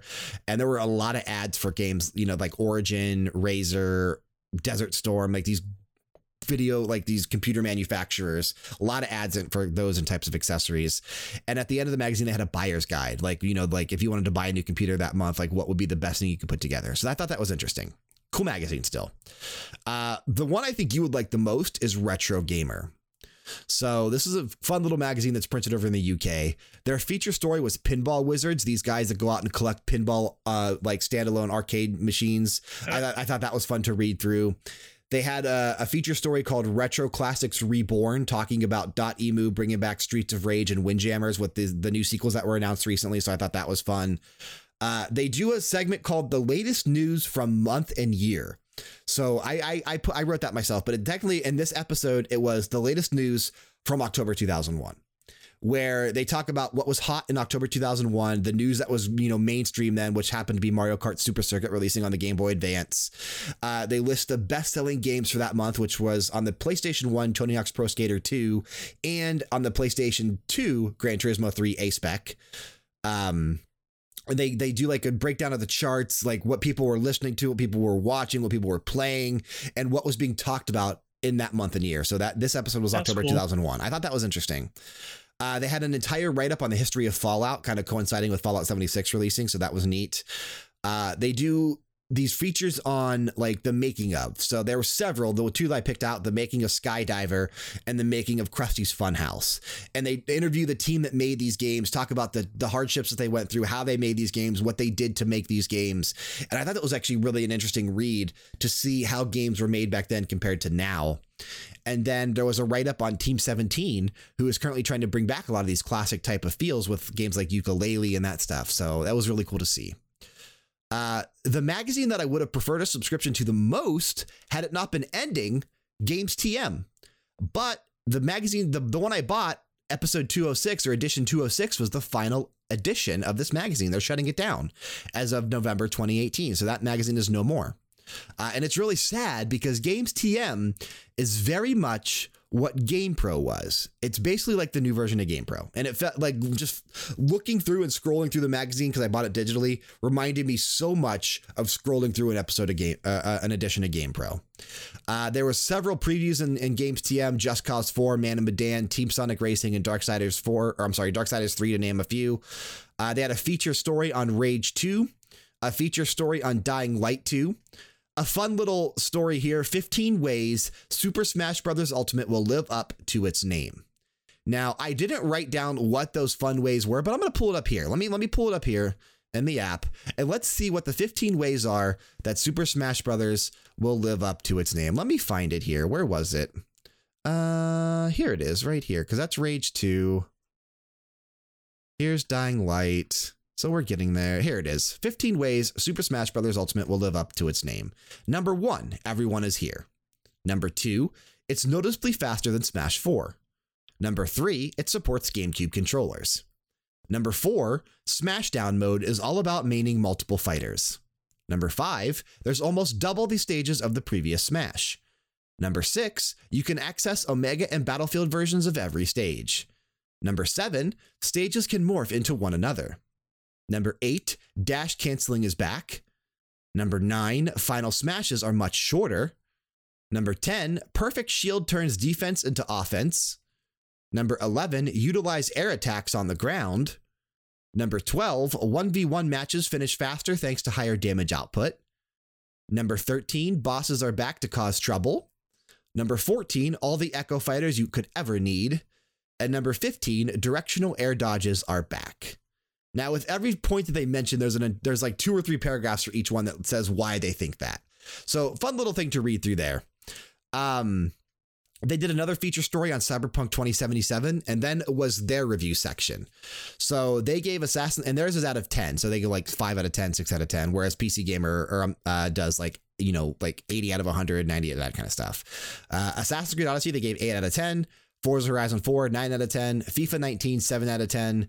Frozen Synapse 2, 7 out of 10. Super Mario Party, 7 out of 10. Transference, 6 out of 10. The one I do not agree with, Dragon Quest 11, 6 out of 10. And The Guardians Between, 8 out of 10. They had a retro section near the back that talked about Quake, side-scrolling beat-em-ups like River City Ransom, and Tony Hawk's Pro Skater. And then a touching conclusion to the magazine, the very last page was the Super Mario Bros. 3 curtain close with the words "The End," and that was literally the last page of the magazine. That's a good way to end a magazine. I like that. So that's how they ended the final episode or final edition of Games TM. The last magazine I want to talk a little bit about is Edge, and I got the Christmas 2018 edition of this magazine. Another fun magazine, one that I'm considering actually picking up a subscription to because it's still in print and it actually is fun. I'd like to have a physical copy of this though, so I may actually buy a physical subscription to this. Yeah, exactly. I agree with you. And this one's a very old school magazine. At the beginning, they have letters to the editor. Random quotes from industry people, like talking like just things heard around the industry, like GamePro used to do. Random ass articles like, this is the latest things you could buy at stores. But again, it's all UK stuff, but still cool. After all that jargon, they moved on to their preview section, which they title Hype. They don't call it preview. They call it Hype. This is the Hype section. So under the Hype section, they had Resident Evil 2 Remake, Project Judge, and 4 games I hadn't heard of that I'm actually interested in now: Nostos, Project Nova, Vane, and Paradise Lost. They had a feature story on Devil May Cry 5, which is the cover of the magazine. That other feature story was on Yosuyuki Oda and SNK's 30th anniversary, which was a cool read. There was a feature story on Amata Design, which is an indie studio. And then a fun little thing that they do is they do a studio profile every edition. So the studio profile for this edition was Playground Games, known for the Forza Horizon series and potentially the next Fable. So they talk about like they go in and interview people from the studio, talk about their work environment. I thought it was actually pretty neat. And then the review section, they did Red Dead Redemption 2. This episode gave it a 10 out of 10. Assassin's Creed Odyssey, 7 out of 10. Starlink Battle for Atlas, 6 out of 10. Call of Duty Black Ops 4, 7 out of 10. Fist of the North Star Lost Paradise, 6 out of 10. Astro Bot Rescue Mission, 9 out of 10. Super Mario Party, 7 out of 10. Return of the Obra Dinn, 9 out of 10, which actually seems like a fun little indie game I want to pick up after reading the review on that. And that was the last review they did. And then they did something on Monster Hunter. And then the last thing that they do in this magazine is called The Long Game, which is a progress report on games that they still are playing. And it was a write-up on Stardew Valley with one of the editors still playing through that game. So all in all, my journey through these 4 magazines really brought back a lot of memories of being a kid and reading through these magazines.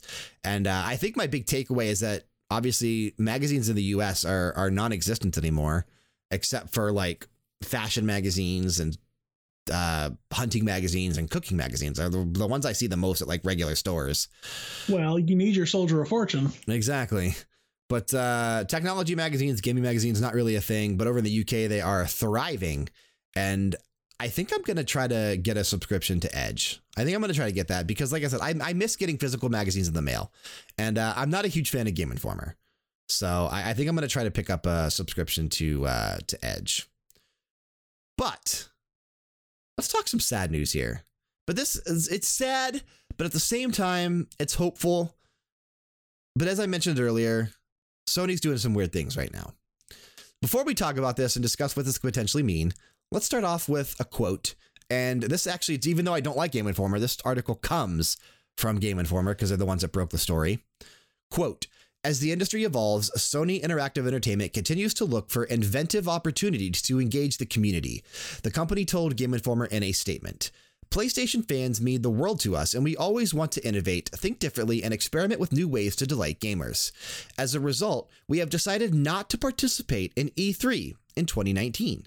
We are exploring new and familiar ways to engage our community in 2019 and can't wait to share our plans with you." When asked if Sony would push its event off-site, similar to how Electronic Arts provides a show adjacent to E3 with EA Play, PlayStation Senior Vice President of Communications Jennifer Clark elaborated further, saying, "We will not activate or hold a press conference around E3. Sony's withdrawal from E3 likely comes as a disappointment to fans that look forward to the company's stage shows as a centerpiece for the expo as a whole.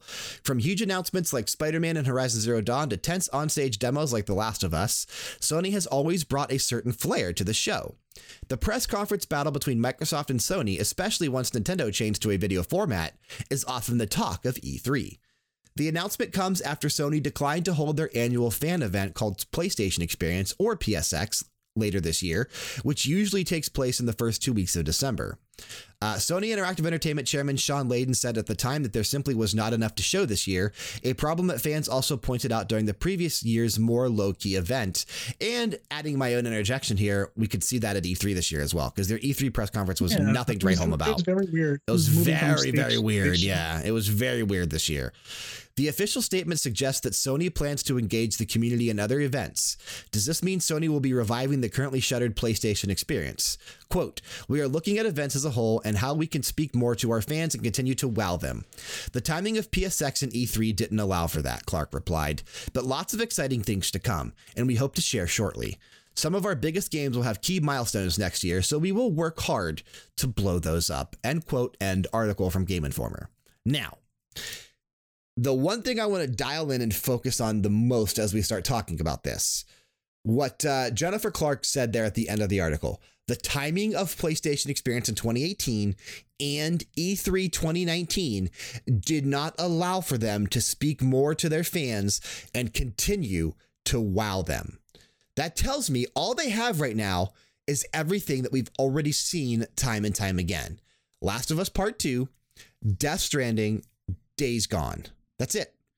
And people are sick of seeing those games. We just want to play them. We just want to play Days Gone. We just want to play Last of Us Part. We don't want to see any more on Last of Us Part 2 because we don't want things spoiled. We don't want to see more. And I really don't want to see more on Death Stranding because every time I see more on Death Stranding, I get less and less interested in that game. Kojima just needs to put the game out and hope for the best at this point. Because I think a lot of people, as they see more and more and realize that it looks like a walking simulator with nothing going on, people are scared for Death Stranding. So if they continue to showcase these games that are still potentially a year or two away, Last of Us is 2019, Death Stranding potentially 2020, but the more they show of these games that are still about a year away, the less people are excited. So they're saying here that they're not going to have, again, the timing of PlayStation experience and E3 did not allow us to continue to wow and speak to our fans, which tells me what we talked about several weeks ago with the PlayStation meeting 2019, how I speculated it could be in February with the console releasing late February. Not going to happen because that would be before E3 would have taken place in June. So what I'm thinking here, by the way this was phrased, sometime after June 2019 and before December 2019 will be a PlayStation meeting or a PlayStation experience or something where they will announce the PlayStation 5. They're not holding another conference. They're not holding anything else until they're ready to announce the PlayStation 5. That's it. That's it. I just think that they only have a few things, and that's not enough to pull up a whole conference. So what do you imagine them doing in 2019 or 2020? Kind of like Nintendo Directs. Okay, well, just keep in mind the PS4 is done. Just keep in mind the PS4 is done. It's not done. You have 2 years of PS4 left. No, you don't. These are the last 3 first-party games coming out on PS4. Days Gone, Last of Us Part 2, and Death Stranding. That's it. The last 3 first-party games coming to PS4. Maybe. Guaranteed. If they had more, there would be grounds for a conference to announce said games. Xbox Scarlet's coming in 2020. Sony is not going to let them get a year in advance. PlayStation 5 will be on the market in 2020. Guaranteed. So if they had more games to announce for 2019, and they don't, they only put out 3 first-party games in 2018, don't forget. Shadow of the Colossus being a remake, God of War, and Marvel Spider-Man. All they had. 2019 is the same way. They have Days Gone and The Last of Us Part 2 and Concrete Genie, because Death Stranding is not next year. I promise you that with all my heart. I will cancel the show. Death Stranding is not in 2019. Mark my word. I will cancel this show. Death Stranding is not a 2019 release. It's 2020 release and it's a PS5 game. But yeah, all Sony has for next year is Concrete Genie, which is a smaller game and recently got delayed. I'm sorry, they have Medieval remastered as well for next year because that got delayed to 2019 too. So those 2 smaller games, and then the 2 big games are Days Gone and Last of Us Part 2, which are 2 games that are so similar. It's stupid that those are their last 2 first-party games coming out to PS4 because they're 2 games centered on the same idea with an open world. Kind of terrible planning on their part to put those 2 games out there then and there. If they had something to do with Sony Shot or a Nintendo Direct or whatever, as you mentioned it, there would be reason enough to have a show because they could still show off things on these games that we hadn't seen before, but still announce your next games if they had more coming to PlayStation 4. The canceling of PSX and pulling out of E3 entirely means there is nothing left first party for PlayStation 4. All studios have shifted to PS5. As we talked about several weeks ago when I went down first party by first party, Sony Santa Monica, God of War 2 on PS5. Guerrilla Games, Horizon Zero Dawn 2 on PS5. Quantic Dream, whatever they're doing next, whether it's a sequel to Detroit, sequel to Beyond Two Souls, or something new entirely, who knows? That's a PS5 game. And Insomniac is working on Marvel Spider-Man 2 besides this DLC for PS5. Like, all these studios have shifted to PlayStation 5 because it's next. It's next. It's guaranteed to be next because we know it's coming. We now have Square Enix saying, earlier in the show we talked about this, Luminous Productions is working on a PS5 AAA game. We, as you mentioned, Bethesda announcing Starfield and The Elder Scrolls 6, the first technical next-gen games being announced. The PS5, Xbox Scarlet, I will keep saying this, are coming in 1 year. They're coming in one, well, technically, well, we're gonna hear. What I mean is, we'll know about them in 1 year. They will not be out in a year, but they are coming in a year. By this time next year, by end of November 2019, we will know what the Xbox Scarlet is, and we will know what the PlayStation 5 is, and we'll have a general idea of when they're coming out, whether that's spring 2020 or fall 2020. I'm hoping fall 2020. I prefer my console releases in the fall as opposed to spring. But if they're spring 2020, I wouldn't complain. It would just be getting them sooner. It'd be fine with me. But, but I like getting new things and I like playing new games. So, but I hope that you're right and that there is things to show and they do something smaller. But I'm not convinced and I'm not certain that Sony has anything.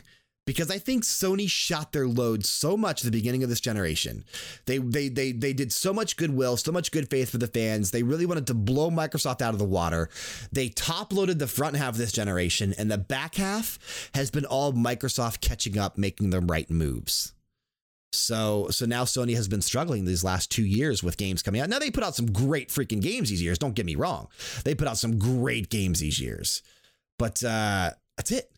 Like, they've had games far and few between. Nintendo has put out more first party games on a year to date with this the last 2 years than Sony has, which is saying a lot because it used to be the other way around, especially because Nintendo had these massive droughts on the Wii U and kind of the tail end of the Wii as well.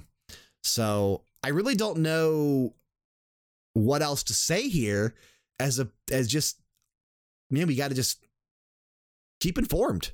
Keep watching. This is going to be interesting. As I keep saying, this is going to be an interesting year coming up because we're going to find out what this next generation actually is and what that means. Are these consoles going to be diskless? Are they going to be streaming devices like the Xbox Scarlet is potentially going to be? Are we going to see announcements made next year? Are we going to maybe see a stealth release? Are we going to see them release in the spring, the fall 2020? I have no idea. But them pulling out of E3 means they have nothing to show for the PS4. So all that's left after Days Gone, Last of Us Part 2, and to an extent Death Stranding is still the third-party games coming to PS4. Sony's basically done with PlayStation 4. And that's a sad thing to say. But it makes sense. If you look at the timeline history of Sony consoles and how they do things, they never go out with a bang, really. They always kind of fizzle away. So every console ends the same way. Just Dance. Yeah, hey, you're right. Just Dance and FIFA. Let's be real. FIFA's always there as well. But I'm saddened by this because this really is a major blow to the E3 hype week. But at the same time, at least there will still be good things to get excited for at E3. I mean, Microsoft had a great show in this past year at the 2018 E3. So looking forward to see what they do. But at the same time, I could almost see Microsoft pulling out of E3 in 2019 because they have nothing to show either. All they have are new studio acquisitions to announce. They literally have no first-party games. We bought you. Exactly. They're going to become the TH. Maybe they just buy THQ Nordic and let them keep buying studios. What? But they literally have no first-party games besides Crackdown 3. that they're talking about. Yes, there's Battletoads being coming. Yes, there's a new Fable in the works. Yes, there's Halo Infinite. Yes, there's Gears of War 5. But what are they going to show? That's what I want to know. What is Microsoft going to do now that Sony is not at E3? Are they going to scale it back? Are they going to take a more relaxed approach because they know they don't have to compete? Are they going to ramp it up to prove a point? I have no idea. So it'll be interesting to see what Microsoft does, but at least we still have Bethesda. We still have EA. We still have Bethesda who won E3 this year. Incorrect. But we still have the PC gaming show. We still have Ubisoft. And yeah, that's pretty much it.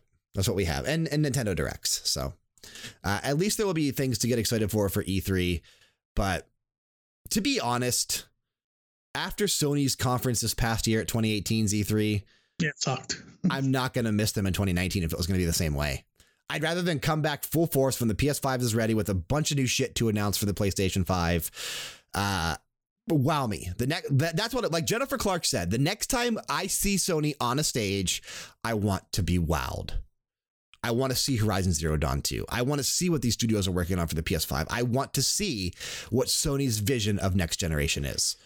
I don't want to see Ghost of Tsushima's next year. I forgot about that one. There we go. That's another one they have next year. They could have done something with that.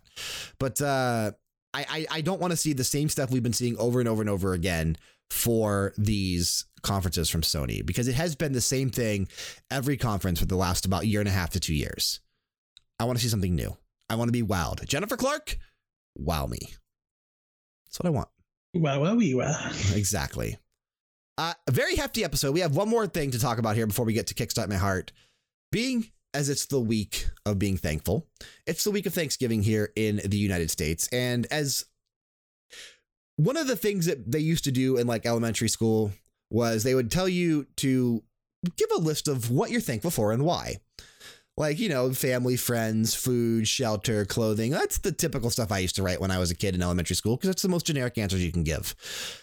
I want us on this episode today, because we didn't do this last year and we should have done this last year. Should have. I want us to discuss and talk about a few games each that we are thankful for having been made and gotten to experience throughout our gaming careers. Games that led us to discover things, games that made us fall in love with certain aspects of gaming. We came up with 6 games apiece. I want you to start. I've been talking for a lot this episode. I've been talking a lot. You have not been talking much this episode. You've been very silent and quiet. So I'm going to give you time. What are your 6 games and why? Okay. Technically 7 games, and I'll explain why here.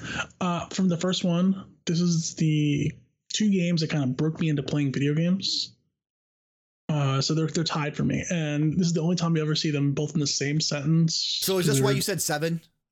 Okay, so there's 2 games at number 1. Okay. Two games at number 1 that kind of like broke me into playing. You put yours in order. I didn't do that. Okay. And that is Pitfall for the Atari and The Legend of Zelda on NES. Okay. As a kid, parents had an Atari. Parents were into video games. It's pretty cool. Well, they never played them with me at the time. So yeah, I played Pitfall. I thought it was really cool. And I was trying to brag to my cousin Roy, who's about 3 years older than me. Lived down the block, about 3 houses, same street. Okay.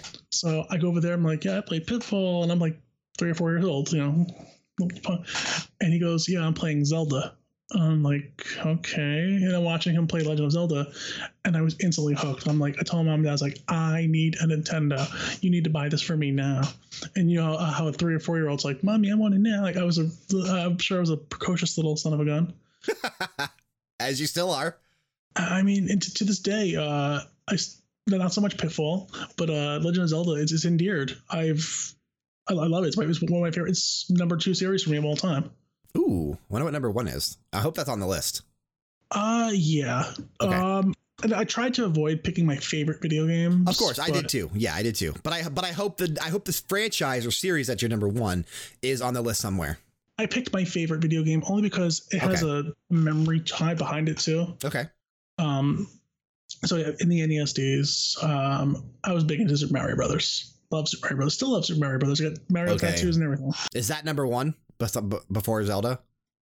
So it goes Mario then Zelda for you? Okay. Mario then Zelda, yeah. Okay.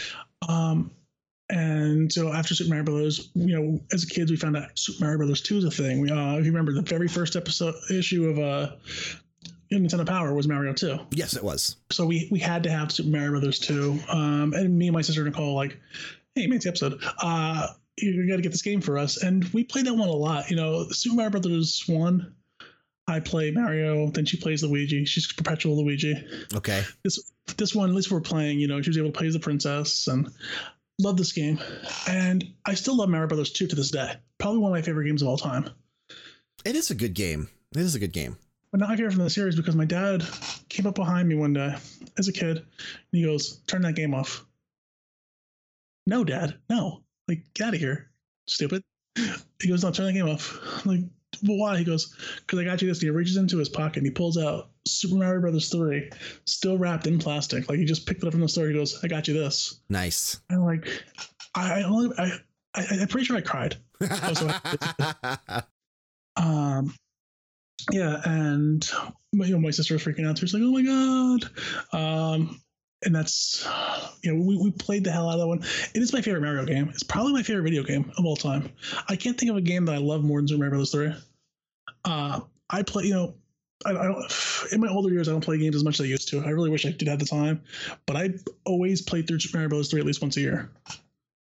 Same with Link to the Past. I try to do it once a year, but I always play Mario 3 at least once a year. Nice.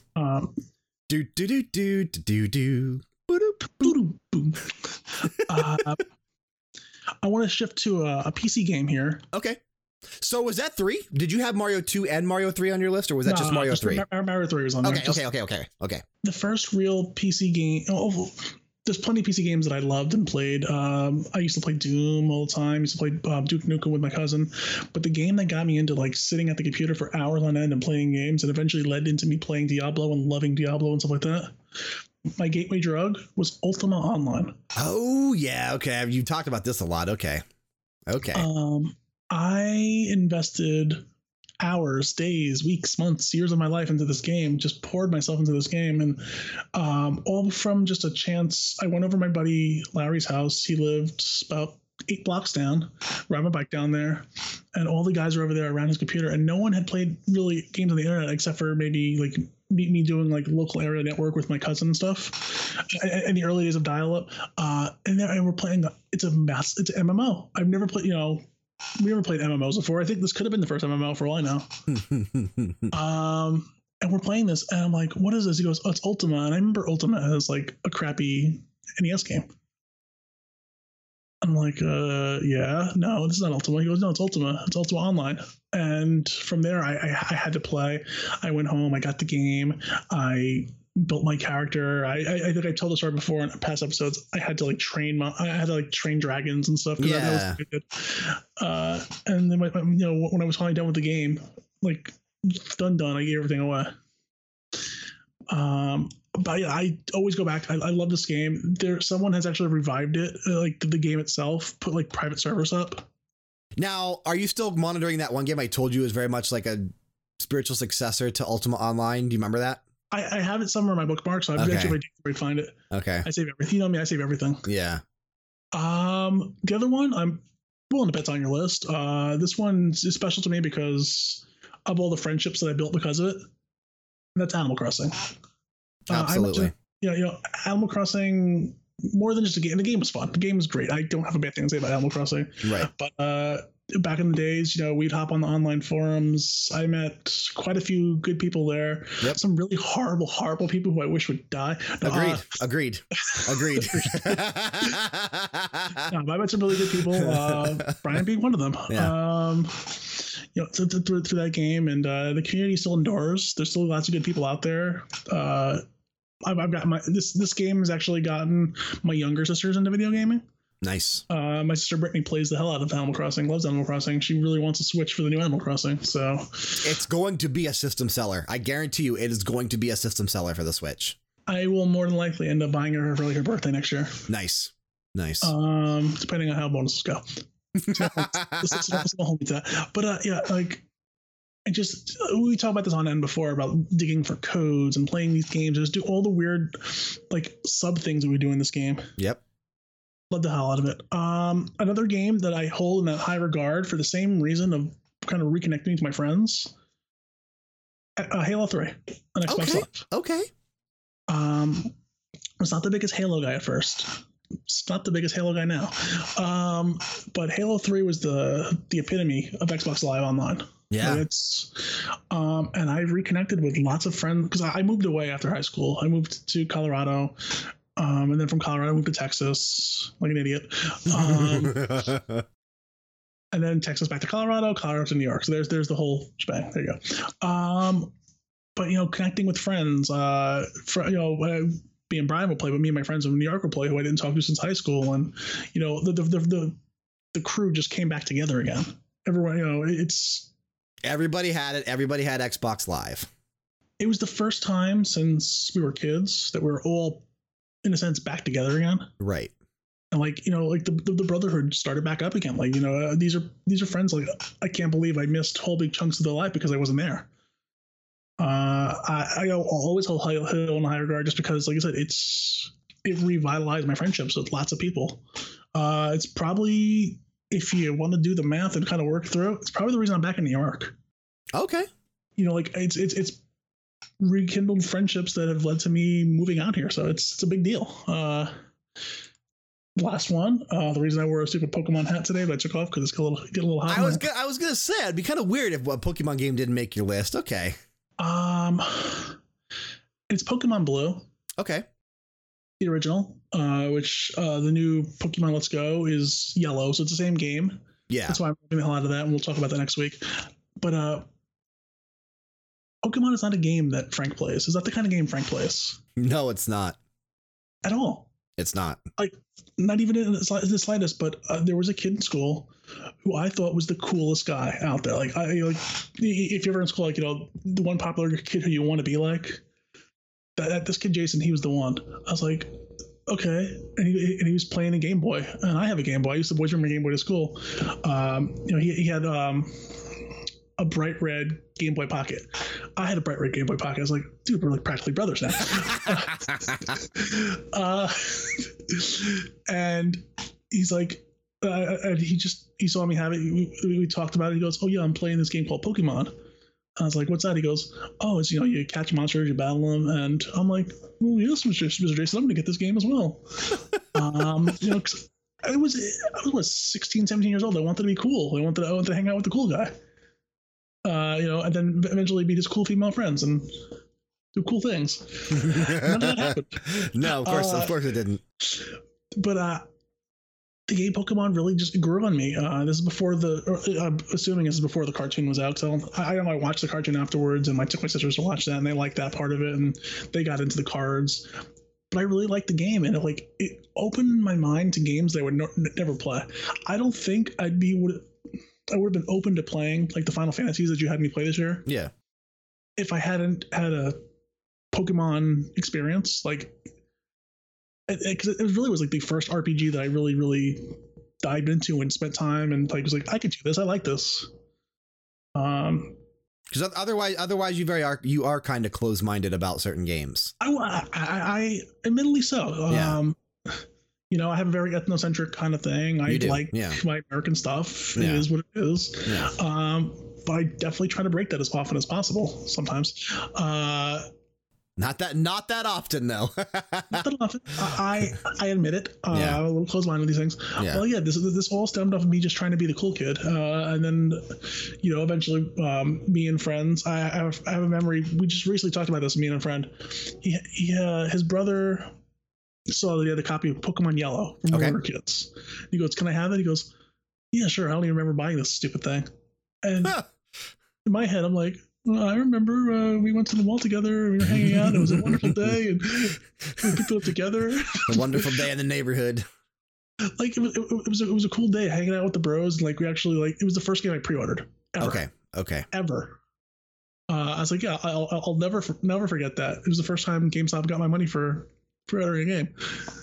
Nice. But yeah, like I said, Pokemon has endured through. I love Pokemon. I'll never not play Pokemon. Okay. Those are the games I'm thankful for. Okay. My list is going to somewhat resemble yours, but not entirely. Different reasons. Yeah, obviously different reasons, but there is one game on here that is for the same reason, and you kind of hit the nail on the head. I put Animal Crossing on my list, and I did not put mine in any specific order. I literally just wrote games down and wrote like little notes as to why I'm picking these games. Yeah, but I didn't put them in any specific order. So the first one on my list is Animal Crossing, and as you mentioned, it really is due in part to the friendships that I built around playing this game, the original game on the GameCube. That's the one I'm talking about here. Friendships with people such as yourself and other people that we've met throughout the community, finding these universal codes, connecting with people, talking about the game. It was a lot of fun. My second biggest reason for Animal Crossing GameCube being on my list is it made me fall in love with making websites, and really is the reason why Level Down Games exists today. Like, isn't it crazy to think that like, you can credit your entire life to a video game? Like, I can credit mine to Halo 3. Yeah. You can credit yours to Animal Crossing. Yeah.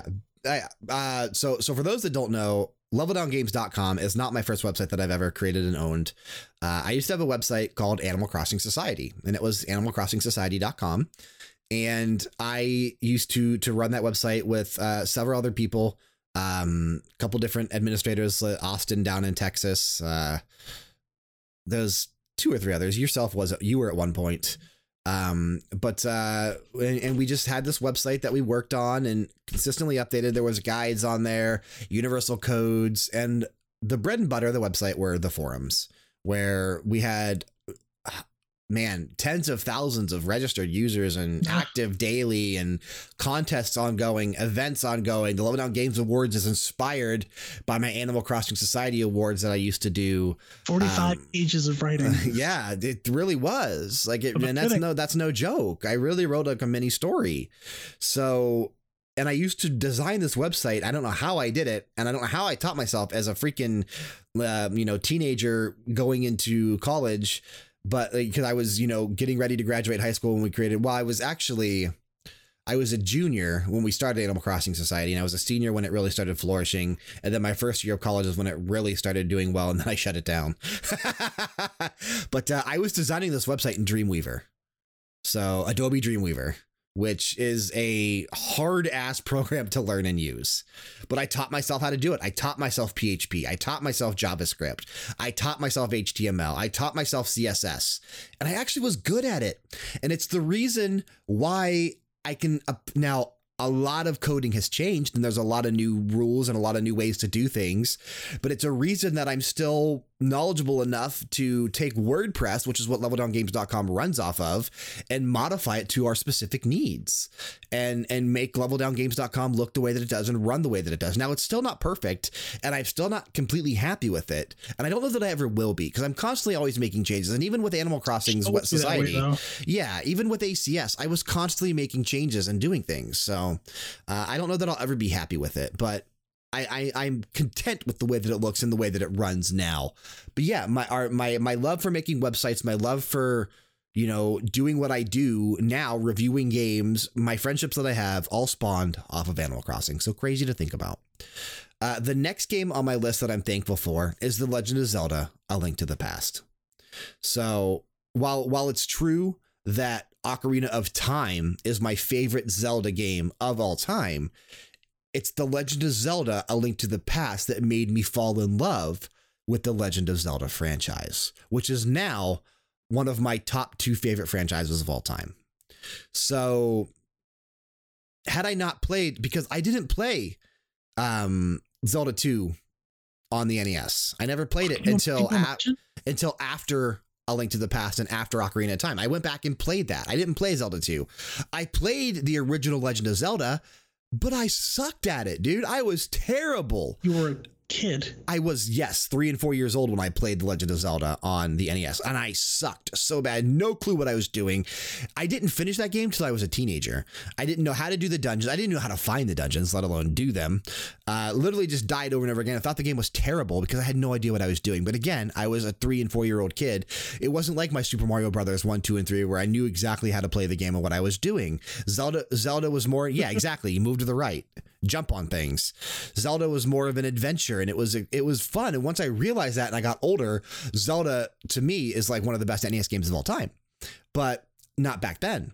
But A Link to the Past, I was a little bit older when I got it, and I truly understood the game and fell in love with it. And it is one of my favorite Zelda games of all time. It's just not my favorite one, but it really did lead to my favorite game of all time. Well, one of my favorite games of all time, Ocarina of Time, and loving the Legend of Zelda franchise and everything that comes with it. Like, I own a lot of merchandise for Zelda, memorabilia, love the cartoon, all that. Like, I mean, just everything about it.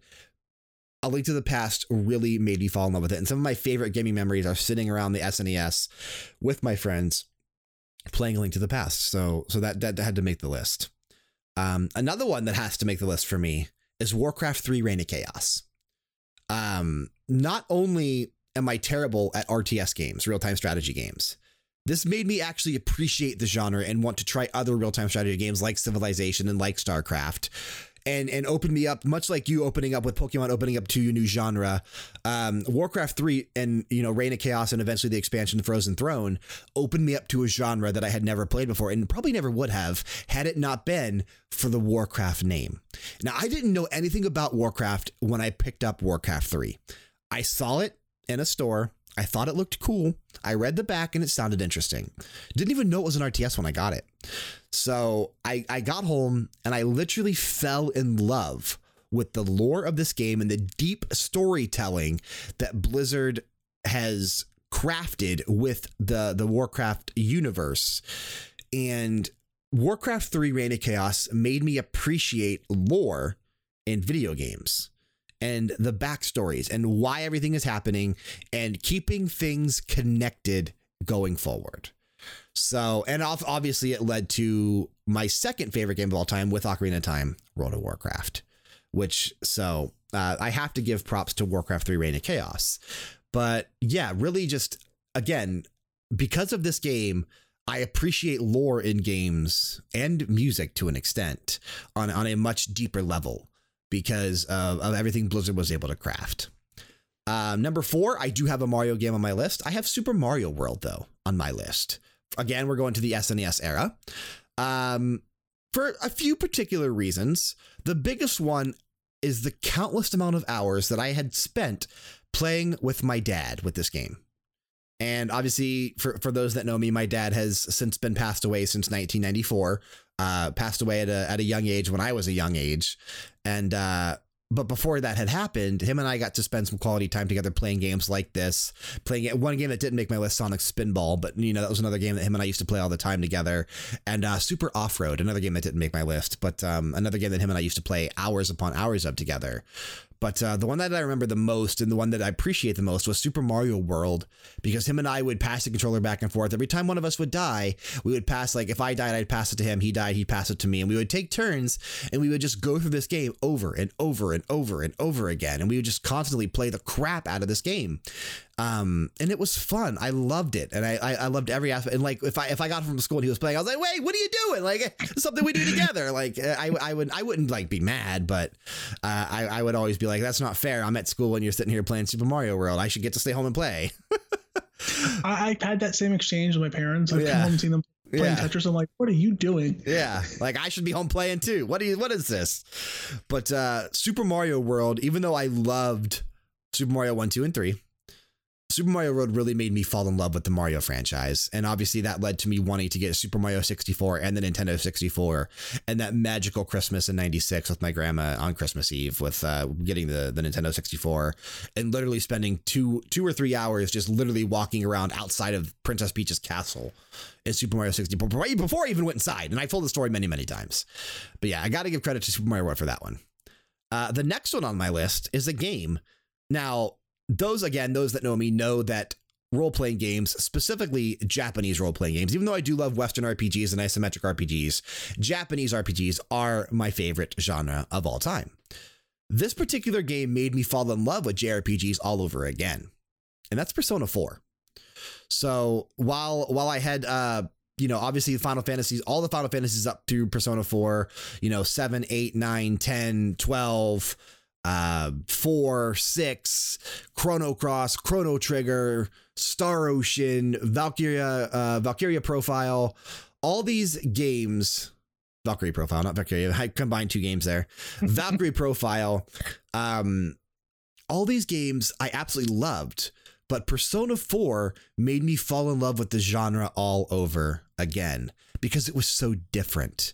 And it really was the first JRPG that I felt took the genre into a new generation of JRPGs. So, and it's why I still like, yes, I love JRPGs, but I will say that they become the same game after so many games. Like, it's literally the same formula over and over and over again. But I like that. I find it fun. I play for the characters and the story and the music and the battles, because the battles are insanely fun. But Persona 4 did so many things different with the social links and the way you had to go out and actually make bonds with your party members and bonds with these other people that lived in the world, and the way that it worked on an actual calendar, and you had day-to-day activities you had to do, and you could actually partake in certain things, and you could miss things by not partaking in these activities each day. Persona 4 made me fall in love with JRPGs all over again. And that led to Persona 5, which I feel is one of the greatest games ever made. So I really do attribute Persona and the Persona franchise for reinvigorating my love of Japanese role-playing games and keeping the genre still somewhat in the forefront, because it's Atlas with Persona and it's Falcom with Trails and Ease that are keeping the JRPG genre alive, because Square Enix certainly isn't doing it anymore. My last game that I'm thankful for is the most recent game on my list, a game that came out in 2017. But I had to put it on here because of the lasting impression that it made on me. Nier Automata. One of my all-time favorite games now after playing it, but a game that I am truly thankful for having experienced and played, because it made me realize how much a game can leave a lasting impression on you, how much a game can take you on an emotional roller coaster and make you question every single thing you know in real life. This game is superb. Again, with Persona 5 being one of the greatest games ever made, Nier Automata is also one of the greatest games ever made. And it's crazy because these 2 games released in 1 week of each other. Or no, sorry, 1 month of each other. It was Nier Automata and Breath of the Wild and Horizon Zero Dawn were all the same week. All 10 out of 10s at leveldowngames.com. Persona 5 was 1 month later, which was also a 10 out of 10. But yeah, this game with its 6 different endings that completely and it wasn't like multiple endings that you could, you get one or the other. It was you get one ending, you play the game again, you get the second ending, you play the game again, you get the third ending. And then when you start the game again, it picks up at the end of the third ending, and endings 4, 5, and 6 are a completely different game. And it was so freaking cool that they did this, where you had this game that you thought you were finished with. You finished it 3 times. You saw these 3 different endings. But then when you started it a 4th time, it's a completely different game, because you're starting at the ending of ending 3, playing a completely different character, playing a completely different story in the same world, obviously. But then endings 4 and 5 are so good. And then ending 6 blows everything away and really makes you question not only everything you know, but humanity itself. It was this would this make like an Academy Award winning movie? Absolutely. Yeah.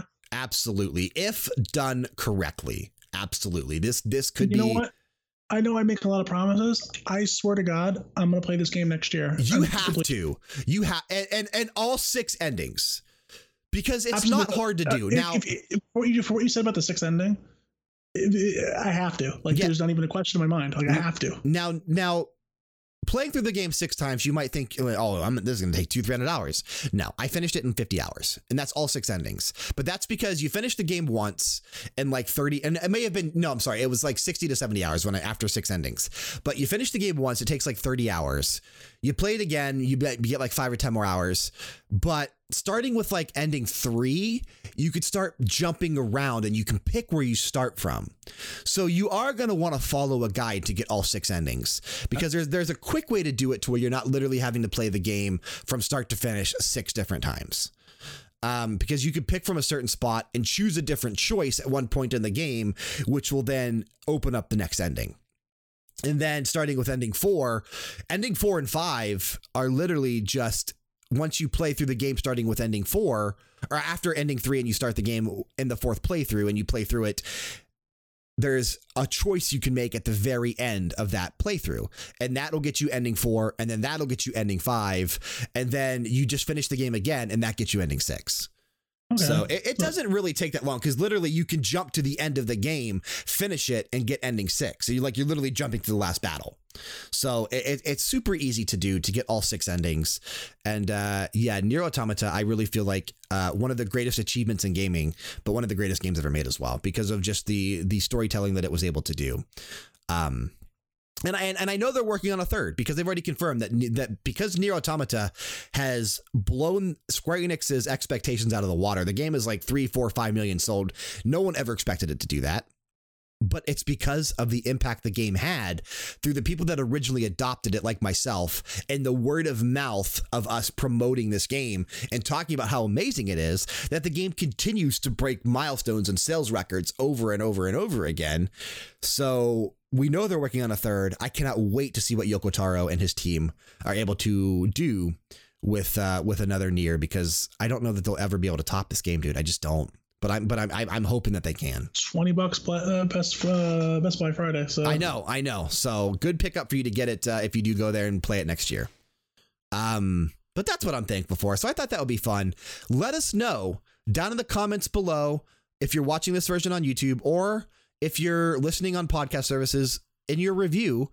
When you leave us a review, let us know what games you're thankful for, because I would love to know what you are thankful for as well, whether that's your favorite game of all time, whether that's a game that led you to appreciate something about gaming or appreciate a particular franchise. We want to interact with you. We want to know what games you are thankful for as well.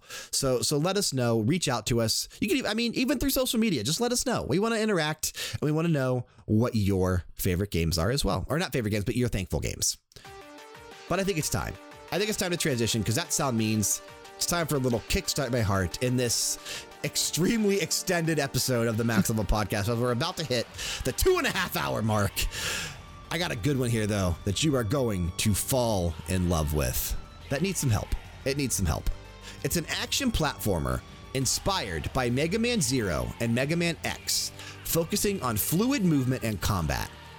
As of time of recording, there's 27 days to go. It's sitting at about $2,000 of its $20,000 goal.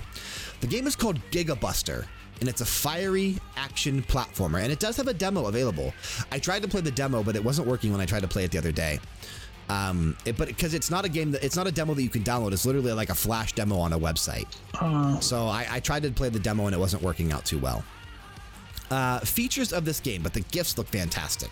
Features of this game. Liz must stop mergers with the GEC, a monopoly funding happiness.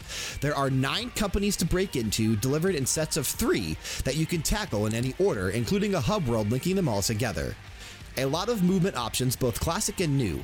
Dashing, dash jumping, wall jumping, dash wall jumping, along with a grappling hook, free climbing fences, grabbing ceilings, dive kicking, rail grinding, and more.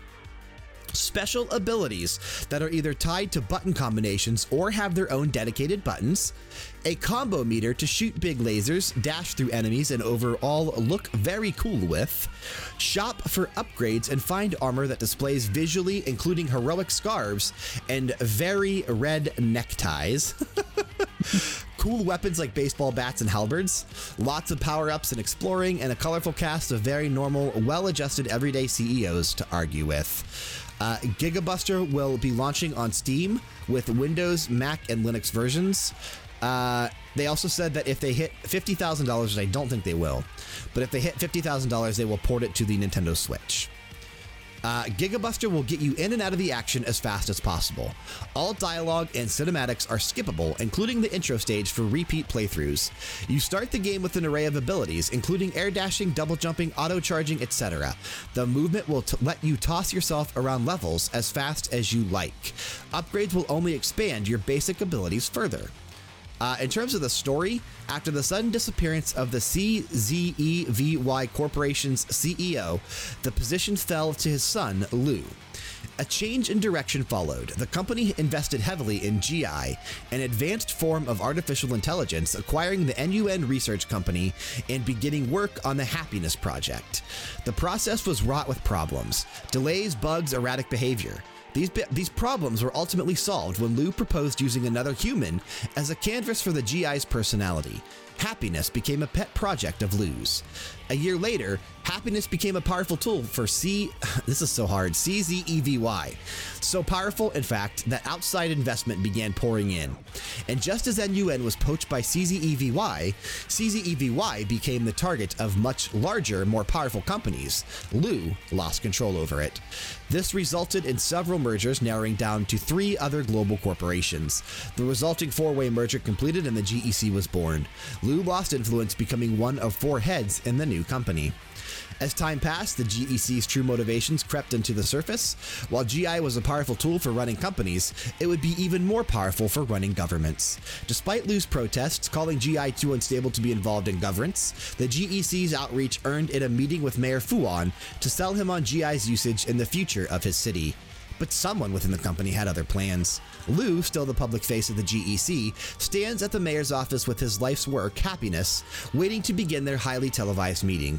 Unfortunately, there's been a slight delay, as he convinced an unexpected guest to join, someone very important. It'll be easy. All you have to do is aim and pull the trigger.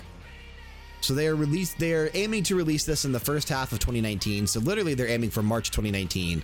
So this is potentially going to be a quick turnaround type of a game. So based off of the gifts we're seeing here, based off of that trailer, and based off of we know that the inspiration is Mega Man X and Mega Man Zero. Oh, you can tell by looking at it a heartbeat.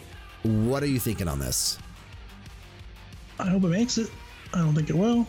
I want it to. It's going to be tough. They're sitting at just shy of $2,000 of their $20,000 goal with 27 days to go at the time of recording. The cheapest way to get into the game would be the $15 tier or supervisor role. You're going to do it? Yeah. Just to try to help it out? You know, why not? Plus, I want to play the game, so. Yeah, get you a digital copy of the game plus your name in the credits. The traditional rewards for the introductory tier. So, I do hope this makes it as well. I'm going to try to play the demo again and hope that it works because, like I said, the last time I tried it, it was not working properly.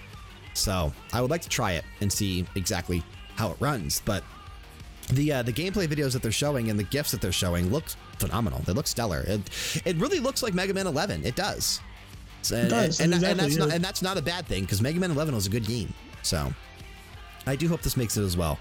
We'll have to keep an eye on it as it gets closer to reaching its end goal and see if it does make it. But I don't want to spend too much time on Kickstart My Heart this week because it's been an extended episode. So I do think that's going to bring us to the close of the show unless you have anything else you want to talk about before we get on out of here. You want another dad joke? No, we're good. Okay. That's going to do it for this week. We want to thank you for sticking with us and listening to another episode of Max Level made possible by LevelDownGames.com. And thanks again to Dance with the Dead for all the awesome music. Regardless of the podcast service you're listening through, be sure to show your support by leaving a rating and a review, especially if you're listening through iTunes. We'd also be grateful if you could drop on over to our YouTube channel. That's youtube.com/LevelDownGames and subscribe to our channel there if you haven't already. We can also be found over at twitch.tv/LevelDownGames for all the live streams and event coverage, and on Twitter, Instagram, and Facebook if you want to follow us across social media. Check that description box for the appropriate links. Until next week, keep gaining experience until you reach max level. And if you're in America, happy Thanksgiving.